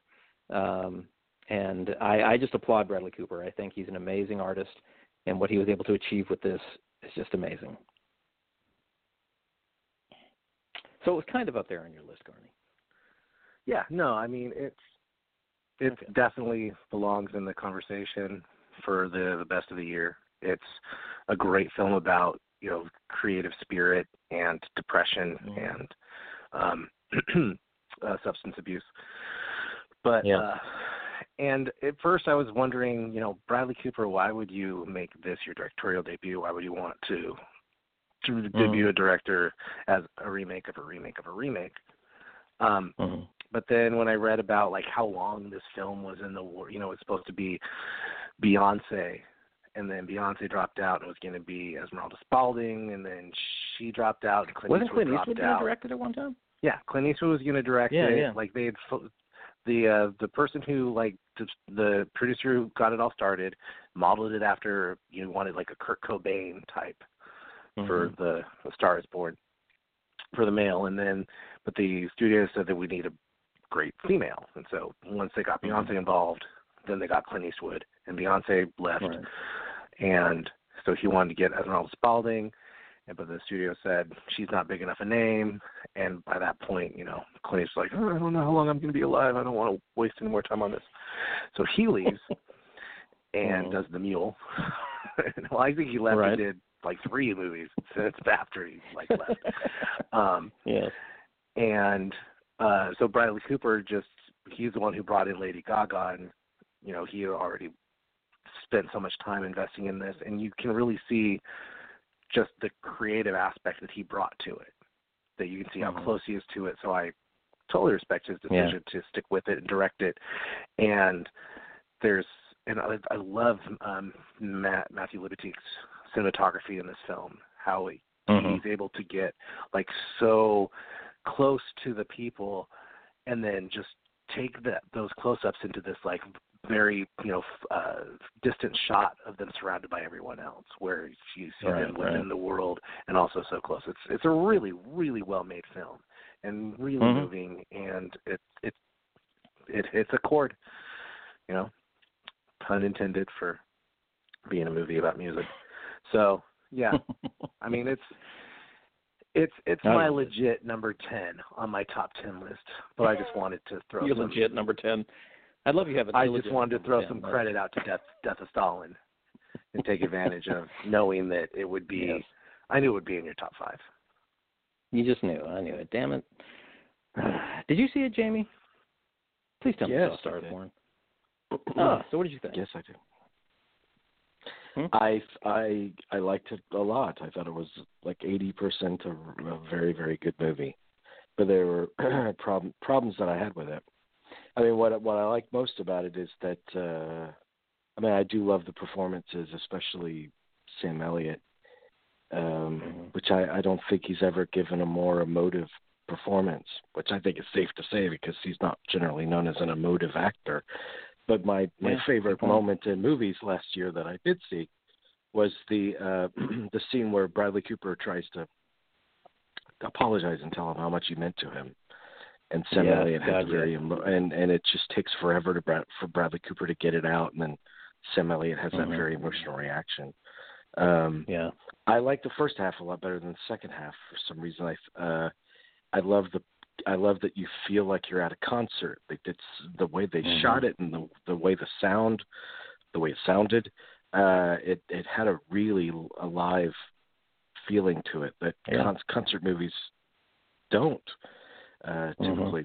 I thought that there was some shit that was missing. I missed a beat where Lady Gaga realizes that she did sell out, that what he told her in the tub during that big fight that they had, where he says, "You're ugly," that's what he was telling her. You're selling out. You're selling out what's so special and beautiful about you.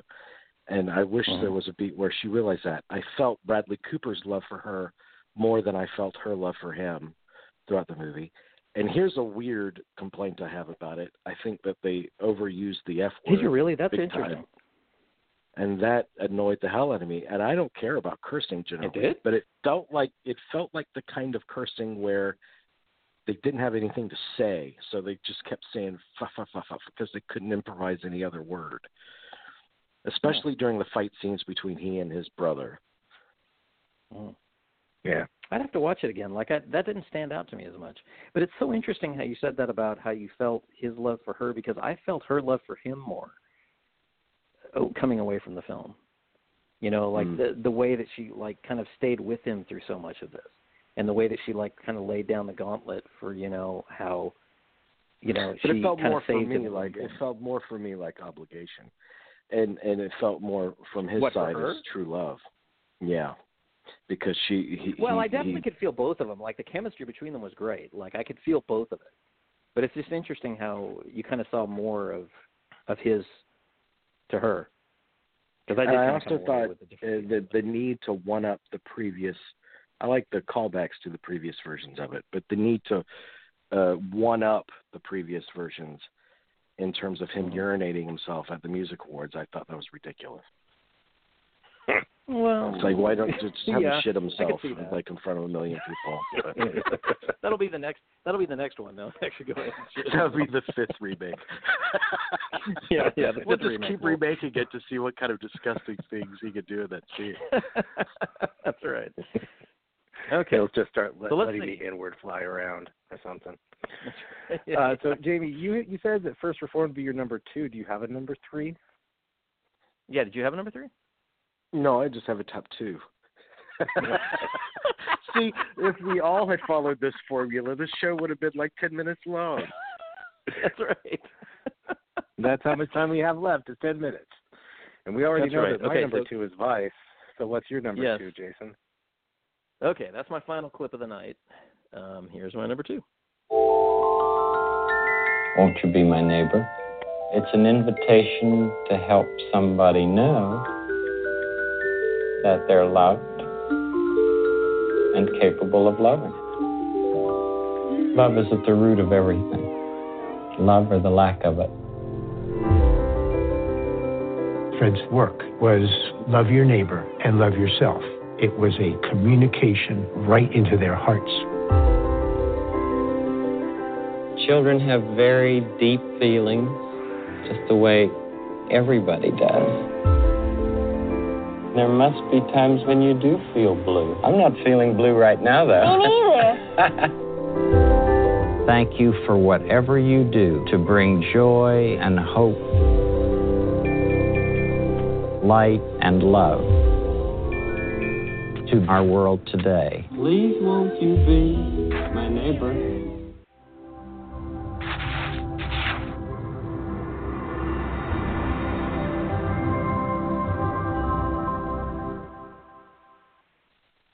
Yes, my number 2 is Won't You Be My Neighbor? And if you had told me that a documentary about Mr. Rogers would end up being one of the great films of the year, I would not have believed you. I certainly didn't think Mr. Rogers was the subject of that we needed a documentary about, but God, do we ever. This was another one of the films this year that brought me to tears. Where most documentaries you expect that, like, a subject like Mr. Rogers, you're going to find out some salacious thing or something that, we didn't really know about him.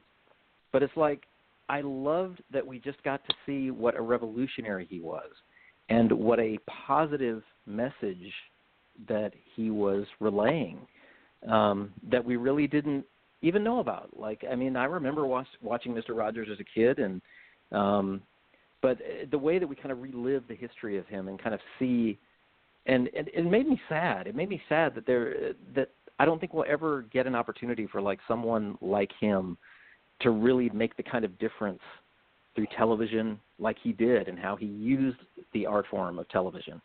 I just thought this was a remarkable documentary. Another one that I can't wait to experience again, that I just felt so great at the end of it. And the whole way this film ended too, with the way that they interviewed different people, talking about Mr. Rogers and his influence. I love this documentary. Like, I can't say enough about it. If it wasn't for one more film, this would have been my best film of the year. But this was an amazing achievement, I thought. This was my favorite documentary of the year. In fact, right now I am wearing my Mr. Rogers "It's All Good in the Hood" T-shirt that I also wore when I went to go see this documentary by myself, and just Did sat you really? and cried. Yeah. Yeah. What a powerful, and that moment when they just had the people think about that person. And then, where you just watch them think about it and they ask who you're thinking about. I'm just so, in fact, that was such a Mr. Rogers moment. And, I mean, Mr. Rogers was a big part of my childhood. I mean, I remember wanting to grow up and be an opera singer just because I loved Opera Day so much on Mr. Rogers' Neighborhood. Mm-hmm. And, if I couldn't just live on that, I just wanted to live on that magic trolley. I want to know what that tunnel was like going through it. I just wanted to experience that ride. What a powerful humanistic documentary that just says everything about one man and us as people. Yeah, and that was the thing too. Like having grown up with him, I never thought of him as like a revolutionary, and you kind of think of him as this kind of square guy. But then when you watch this documentary and you realize just how bold he was in, and I love the scene when he shows like I can't remember his name, but when they put their feet in the same pool. I mean, like you really get to see just how much of a revolution. Yeah, Mr. McFurley. Like how much of a revolutionary he was, and God, that made me like so admire the man, and the fact that he did like to be able to keep his show on the air and do the kinds of things and the kinds of messages that he was trying to do, themes that were really adult themes, like the whole idea of divorce. You know, the way that he presented that in the show. Yeah. Like I don't remember thinking about that as a kid as like it just, but it spoke to me in some way when I watched the show, and so to relive that, you know, through this documentary, like you said, yeah, I was in tears during this whole thing. Like I was so incredibly moved by it. So glad that this documentary was made. Yeah. All right. So before we talk about your number one, which I suspect is also Jamey's number one. Well, I sure hope so. Let's go ahead and just get my number one out of the way, and let's go ahead and play my clip number 3. Yes. Okay. Garney's number one of the year. Here it is. Yo, Colin. Hey, bro. We need to.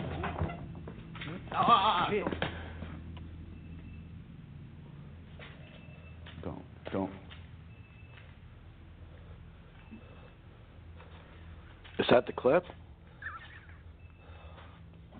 There's a little bit of silence. Oh, hang on.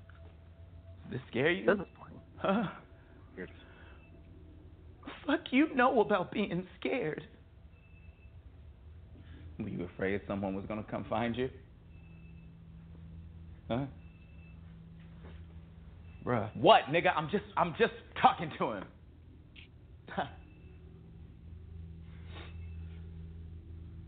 You said make it pretty, right? It's the bounce of it. They like the bounce of it.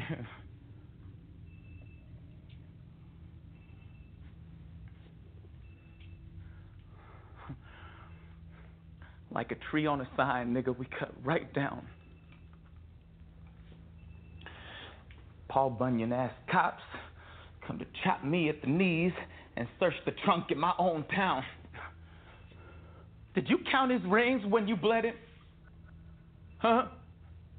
When you dead him? Do you understand? How old was he? Nigga, how old was he? He was 26. 26? So many years you decided it didn't mean shit. And all this talking don't mean shit. I mean shit. I've been in my element, eloquent, spitting hella developing. I've been telling the shell I'm in not to walk like a felon and fucking flipping the middle finger to feeling irrelevant, reveling in my freedom till you turn heaven to hell. And hello, sir! I'm gonna need you to open your fucking eyes now and look and see. You might think you know what's happening, but you don't feel it like we do. To feel it, it has to be you. Cuts you, but you don't know what the cuts do. You all reflex, but when reflux bleeds the gut, then you see the faces. Leave the vases. Moving people in and out for a fee. Feeding this town decay and appetite of me. And the appetizer, I must be tasty, but I stay angry because y'all get hazy. I'm the one out here stuck on a clock. Loving the curfew to keep me off the block. Fuck, what time is it? What time? Nope, fuck it, I did my time. How come every time you come around, you monsters got me feeling like a monster in my own town? And I say it while I'm rapping, nigga, because everyone conditioned to listen to a rapping nigga, but I'm rapping to the active nigga. You the one capping niggas. So quick to flash, you feel like you're passion, nigga. Hitting us till a headstone stuck in the mud. We stuck it out, it turned us into some thugs. Got a whole city brand new and they kicking out us. Maybe we should both break shit. Make a fuss. I am both pictures. See both pictures. Don't be blind spotting me, nigga. See both pictures. Guess I'm just a little bigger than a picture, playing chicken with a cliff, but I ain't never been a flincher. Block is getting hotter, I'ma be the one to bring the winter. Fuck it, everybody want a body of a cop to splinter. I mean, why wouldn't I dead him? He's putting wigs for 80K a year and ain't from here. He'll miss him if he disappear. Filling up with fear, I know you feel it. I've been feeling it for years. In fact, I don't remember ever never feeling it. The one who going dummy never felt the need to run, but I've been sprinting till I limp across the finish with a gun up in my blind spot. Really, ain't too hard to figure that you probably never really felt the pressure of a nigga, but you know what? I ain't never felt the pressures of a trigger.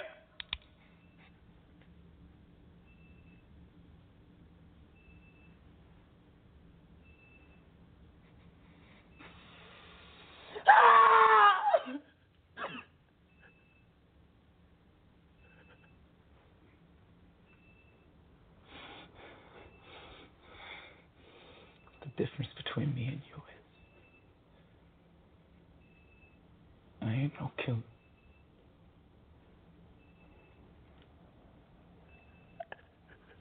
I ain't no killer.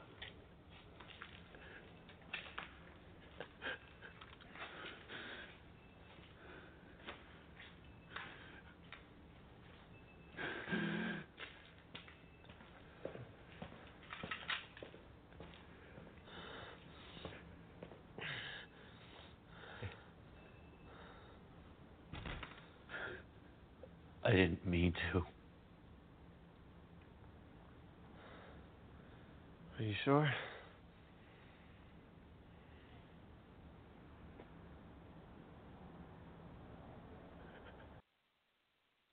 So I don't know why blind spotting isn't at least in the conversation for the screenplay written by David Diggs and Rafael Casal, who star in the film. At least. It's I know that the director is nominated for the Directors Guild for First Feature. I saw this film twice during the 12 days that it was in theaters, because I had to go back and see it and bring someone else to see it, and also because I wanted to see it again. It deals with the heavy subject matter of so it's all set up at the beginning. This man who has 4 days left in his parole, he's out past curfew, and he witnesses a cop shoot a black man as he's running away. And so he's stuck with the dilemma of, he can't really say anything because he was out past curfew and he's going to end up going back to prison. But then he has that weighing on his conscience all the time. But as you're watching this film that deals with a very heavy subject that's very relevant today, the film also manages to be entertaining as you're watching the relationship between him and his friend, and it examines the gentrification of Oakland, racial issues, the divisiveness of society, and just how we treat people. David Diggs, was Tony winner for Hamilton, playing Jefferson and Lafayette, and he, co-wrote the film, stars in the film. He is nominated for an Independent Spirit Award for Best Actor, but I don't see this movie getting any Oscar nominations, which is ridiculous, because for me it was the best film of the year. Wow, I hate to say, Garney, this is the first time in like 11 years I haven't seen your number one. I don't know how. When did this film come out? Like I said, it was only in theaters for 2 weeks where I live. Okay. And, is it on your Hulu subscription by any chance? No, you can get it through Redbox and on demand. It came out on disc rental, I think in November. Because it was in theaters over the summer, and it just sort of came and went. Wow. First-time filmmaker. He did some commercials. He actually was established a name in the theater scene in Los Angeles doing Day of the Dead, Dia de los Muertos in Los Angeles. I can't remember his name because I wasn't familiar with him until Blind Spotting, and then I looked into him. So I'm glad he got the Directors Guild nomination that, will end up losing to is a first-time filmmaker that's nominated in both categories.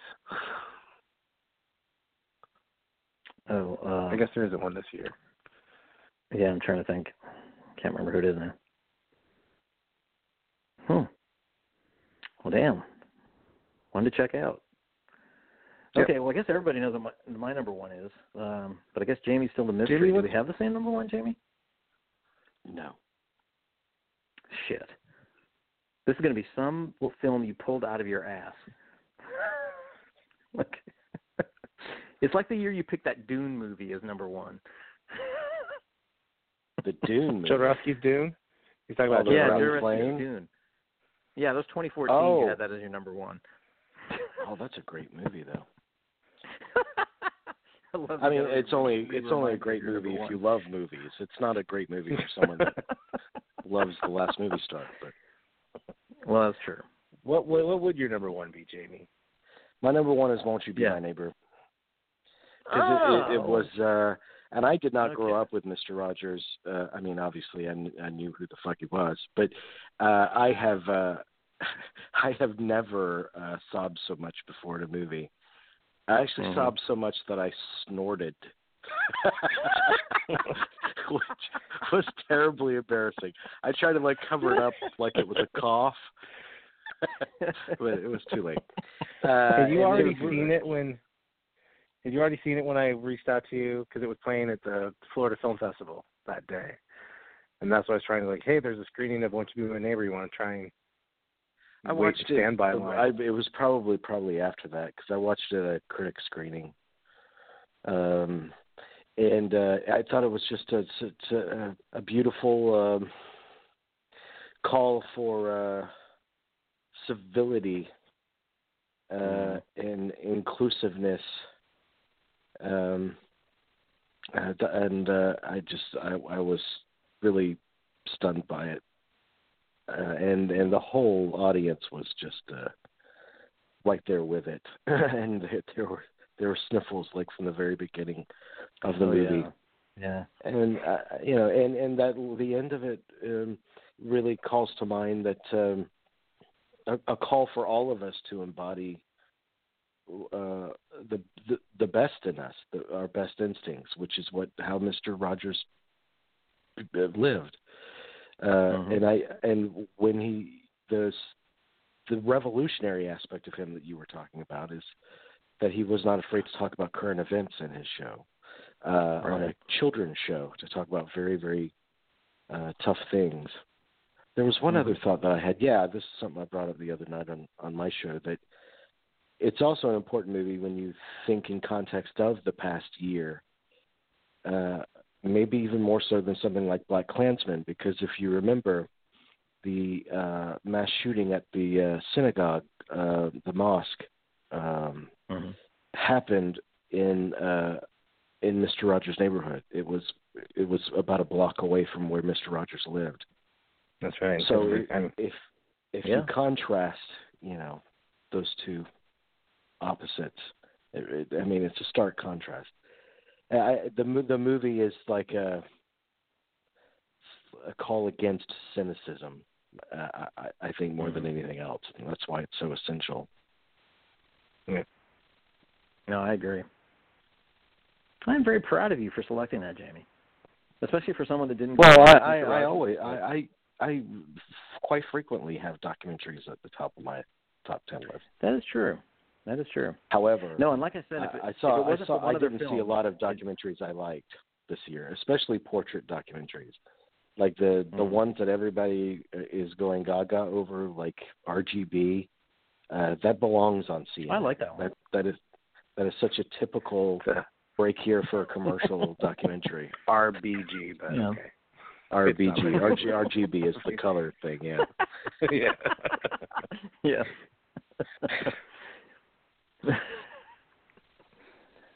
No, it's a really good choice.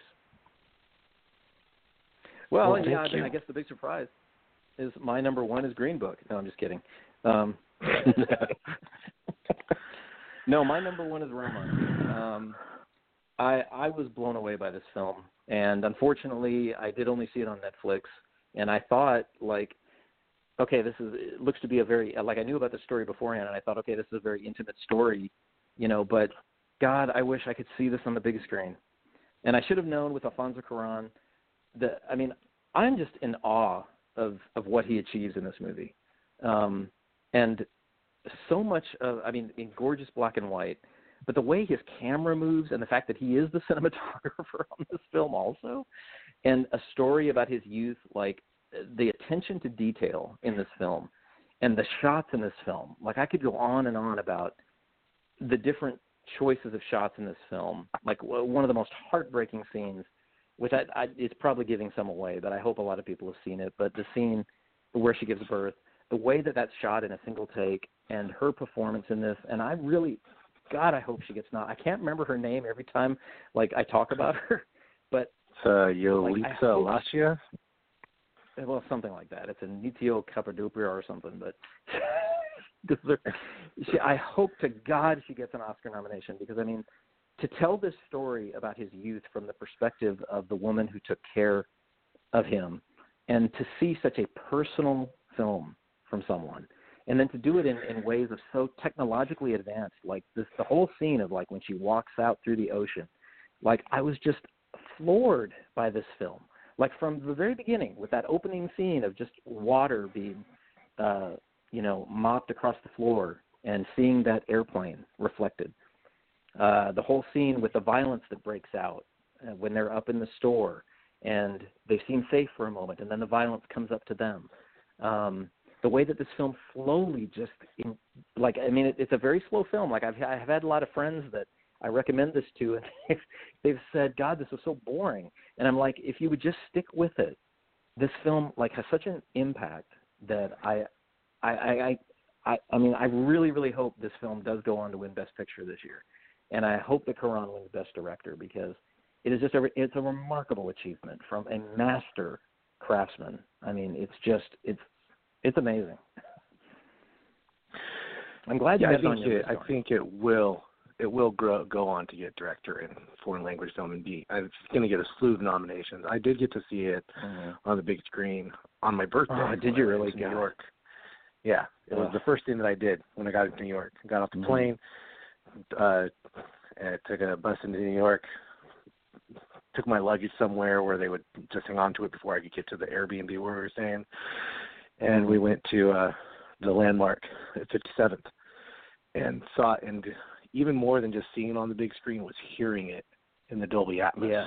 The sound design in this film is incredible. And I think, and the only reason why it wasn't in my top 5 is because I spent more time being, amazed by the filmmaking aspect. That it's not the movie that I'm going to go back and watch repeatedly. Like even though there's plenty to admire and everything, the movies that I ranked above it are the movies that I'm going to watch again and again.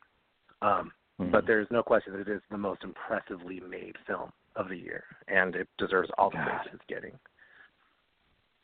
Yeah, those shot show. I mean, the way that his camera would just slowly move across a scene. Yeah. I was just, and the detail that he included in these shots. I mean, I was amazed. I mean, I felt like I was living in that world. Like I felt so immersed in his childhood that it felt like almost my own. Like, I mean, it was remarkable how he achieved this. And I guess I shouldn't have been surprised that someone like Cuarón, who made Gravity, would do something so like amazing with the craft of the film to elevate something that with any normal director would have been just a traditional kind of story. But and I just thought, like, I think what you're talking about too, like, I mean, yeah, you can admire so much of the craft, but for some reason I was so pulled into the story of these people and this family. It moved me so, and it could have been because of the events of my past year, most likely, I don't know, but it really pulled me in a way that I just was so not expecting. And I hope I get the opportunity one day to experience it on a big screen with the sound, like you talked about, and the visuals. Because it was just remarkable to me. Like, to me, it stood so far above like anything else I saw this past year. Just an amazing achievement. Yolitza I think this would be the first. Yes, that's her. Yes, and I mean, she wasn't even like an actor. I thought it was amazing the performance that she gives. And this would be the first foreign language film to win Best Picture if it does, wouldn't it be? Yeah, that's correct. Yeah, that'd be great to see. It would be really great to see, and gorgeous too. I hope it wins Best Cinematography too. Yeah. Next to Cold War, probably the best cinematography. Well, that's Cuarón would be like triple nominated because he did the cinematography and the editing, right? Yeah, God, yeah, that's right. Yeah. Yeah, I mean to think that because he couldn't get what's his name, his usual cinematographer. Chivo. Yeah, Chivo. So he goes and does it his own, and then it does something so amazing with it. Oh my God. Yeah. Did you see Roma, Jamie? I did not. Oh, man. I'm not watching that black and white foreign shit.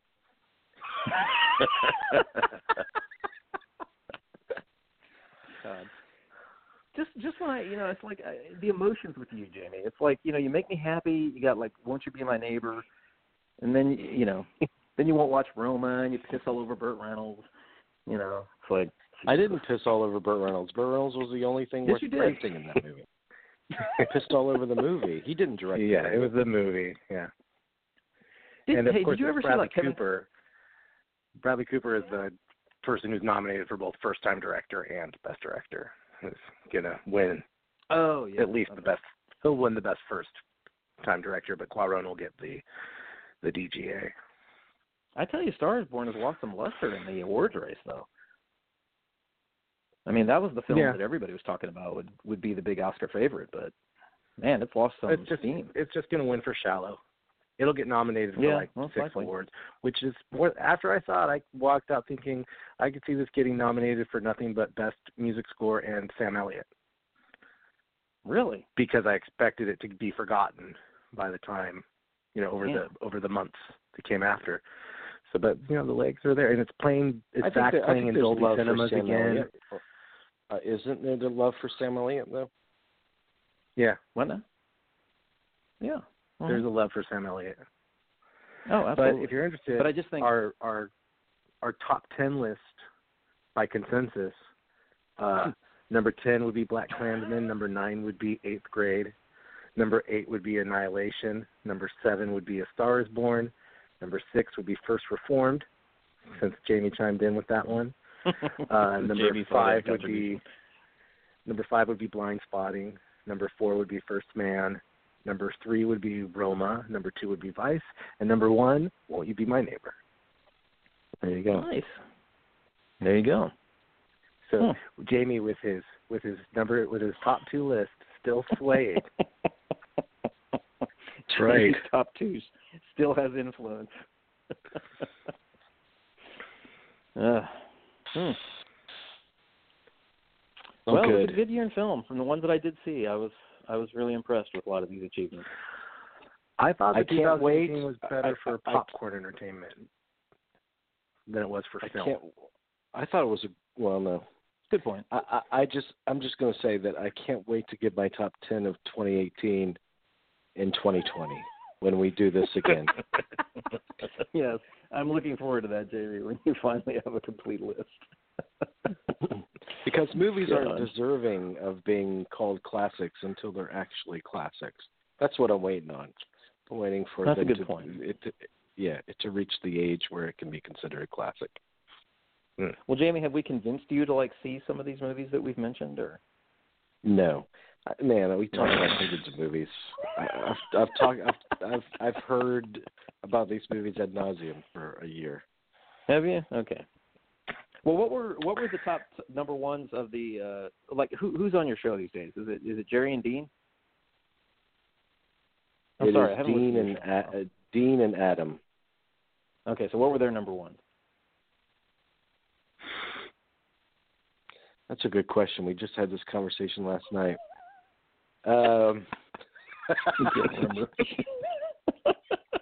It obviously had a big influence on you. Dean was A Star Is Born, and Adam. Let's see if I can remember Adam's. Adam might have been First Reformed. Oh, I think it might have been that. But they all had similar. I mean, Adam had Death of Stalin, and both of them had Vice, and there were titles that came up common between all of you guys. and First Reformed was right up my alley because it I was really would love to see First Reformed get some nominations because like I said, it was just outside my top 10, and it was most reminiscent for film. me of the 70s movies that I loved so much. Yeah, I agree. One of my favorite sequences of the year too, when like they're laying on top of each other and they like rise up there. Well, shut up. I'm serious. That was a good scene. It was interesting. Paul Schrader did a long interview not too long last week. It appeared where he talked about the ending of that movie because I watched the movie and I really liked it. I liked the tone of it. I liked the very deliberate pace of it that kind of changes midstream into something a lot weirder. And I thought it was interesting that it's a great crystallization of everything Paul Schrader's career has been. All of his obsessions, all of his influences. There's a lot of Taxi Driver. There's a lot of the Bresson movies, or the Diary of a Country Priest, and all of the foreign films that he loved that influenced him. And I thought, and all of that from one of our great cinematic writers culminates in all the lead character really needed was to get laid. The end. But he did an interview where he talked about the ending of that movie, and he thinks it's a pessimistic movie, whereas most people watch it and might think it's optimistic. But he says no, Ethan Hawke's dead at the end, and Amanda Seyfried is just a kind of a vision. And he was very deliberate about editing it so that you did not see her enter that room; she just appeared. So you could go 50-50 on what the ending meant. I thought that was I loved. Yeah, I love the choice he made. Like all the choices he made in that film. Like it like you said, it ranked right up there with the great Paul Schrader works. It's a great achievement. Like I do hope it'd be nice. I do hope it does get some recognition. It'd be great to see him at the Oscars, man. Because I don't know if he'll win it, but because I always see Paul Schrader being one of those guys that'll win the special Oscar without actually winning an Oscar. But it'd be great to see him at the ceremony. Absolutely. If the Oscars can finally make it through all this damn controversy. Jesus Christ! I think it's good that they don't have a host. Yeah, I actually do too. They've actually done that before. I mean, you go back to, or they've had multiple hosts some years, but what was the last time? 88 maybe when they didn't have one? Was that the Snow White year? That was the disastrous year when they last didn't have a host. Was the Snow White year. Well, but the thing that I'm like, it's the Academy is like being so like, it's such a big thing now that they have such a short ceremony. They should actually be happy about that. They won't have an opening monologue. Just get right into the awards. It's like we could have like a 2.5-hour ceremony if they just the way that they're going. No, they'll find a way to fuck it up. I know, but what about this latest news today that like the SAG Awards are pissed that the Academy is like exerting influence over like having exclusive presenters? I'm like, Jesus Christ, they're like stabbing themselves in the foot over and over. It's like they're going through those fucking growing pains right now. It's going to be interesting to see what they do this year. Yeah. I don't know. They're old. They're old news by the time they happen. Yeah. Well, that's true. By the time they come out at the end of February, people are zonked out. Well, especially when we have like so many front runners, like so many years recently. It's just we kind of know what's going to happen, But hey, if the SAG Awards throw some prizes, then hey, maybe it could be exciting. But that's a discussion. The Oscars need to happen now. Like they need to move the Oscars to January. And so all the other awards that come after, that's where they belong because the Oscars are essentially saying you guys are the pretenders, but we're the real thing. We're the front runners, as opposed to coming at the end of everything where everybody's all awards exhausted. Yeah. Well, weren't they saying like they might try to move it up even earlier, like to like beginning of February or something, starting next year? I thought they were going to try something like that. Yeah. They'll keep trying stuff. I mean, because there's a reason why they call them the precursors, and so that you you end with, right. TV Movie Awards that happen in like June. Yes. Yeah. I don't know. It's going to be an interesting year. That's for sure. Well, all right, guys. That was enjoyable. I enjoyed your top 2 there, Jamey. That was different. Thank you. Are you doing a show next Monday, Jamey? I'm sorry, Jason. Oh, am I? That's good. I don't know. Well, wait, the nominations come out on Tuesday, so yeah, probably not. Okay, so you're just gonna wait and do the Tuesday morning thing? Yeah, we'll do the Tuesday morning. You gonna join me on Tuesday morning? Yeah, okay, I'll wake up early and. Jamey, you never join us on Tuesday morning. No, for Oscar I sure don't. Why not? Why not? It would be fun. There's a store called Tuesday Morning that I go into occasionally.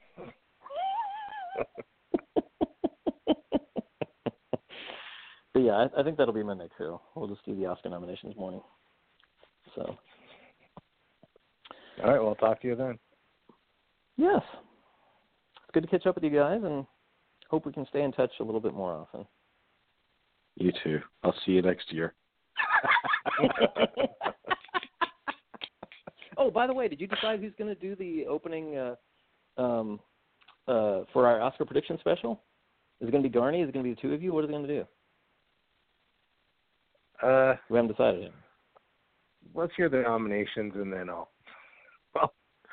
reach out to Jamey if you want to collaborate. Maybe we can split it somehow, like splice it together. I don't know. Okay. That's beautiful. All right. Yeah, it might be an interesting medley for someone who's not seen any of the movies. that would be. That's right. That could be most of Jamey's songs. He could just talk about how much he hasn't seen these films. No, it puts you in an interesting position where you can actually see all the movies nominated for the first time at the same time. I've kind of always wanted to do that, but I don't have the. Yeah, I don't have the will. I still won't watch the movies, but people will. People listen to the medley and they'll be like, "Man, he sees these movies completely different than I do." And it's because I haven't seen them. I think you did. He has that such one a year fresh take on these. Didn't you that one year you did the medley like you hadn't seen Lion or something? Yes. Like you had. Yeah, I'd be lying if I saw Lion. Yeah. God. So see, there's great humor to be had, Jamey, even when you don't see the movies. Yeah, that song worked on many levels. It did. Yeah. Yes, it did. All right. I'll talk to you next week, guys. Jason. Jamey, yeah, I'll talk to you on Tuesday we'll morning. After that. Jamey, I'll talk to you whenever. Okay. Bye, guys. Good night, gentlemen.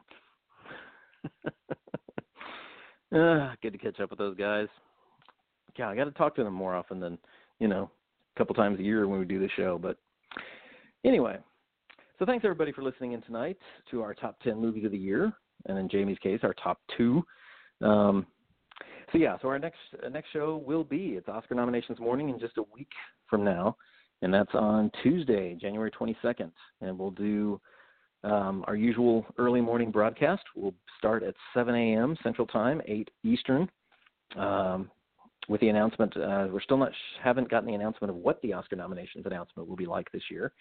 It's been different the last couple of years, so and it's been good how the last couple of years they've announced all the categories. But who knows what we'll get this year in this kind of unpredictable, where we don't even have an Oscar host, and it looks like we won't have one. And yeah, the Academy getting accused today by the Screen Actors Guild of, what did they say, extraordinary and unwanted pressure on talent to hold them from appearing at the SAG Awards so that they'll appear on the Oscars. I don't know. The Academy's been going through a lot of interesting shit the past couple of years, especially this year. So who knows, or especially 2018. But anyway, so I hope you've heard a lot of good recommendations of movies from our list tonight. And join us here on Tuesday morning, Oscar nominations morning, for the live announcement of the Oscar nominations, and you'll hear Garney and I's first reactions. Still one of the few shows where we'll get a live announcement and first reactions right here as we launch into the 91st Academy Awards season. So Thanks a lot for listening in tonight or whenever you happen to catch us in the archives. I appreciate it. And have a good week, everybody.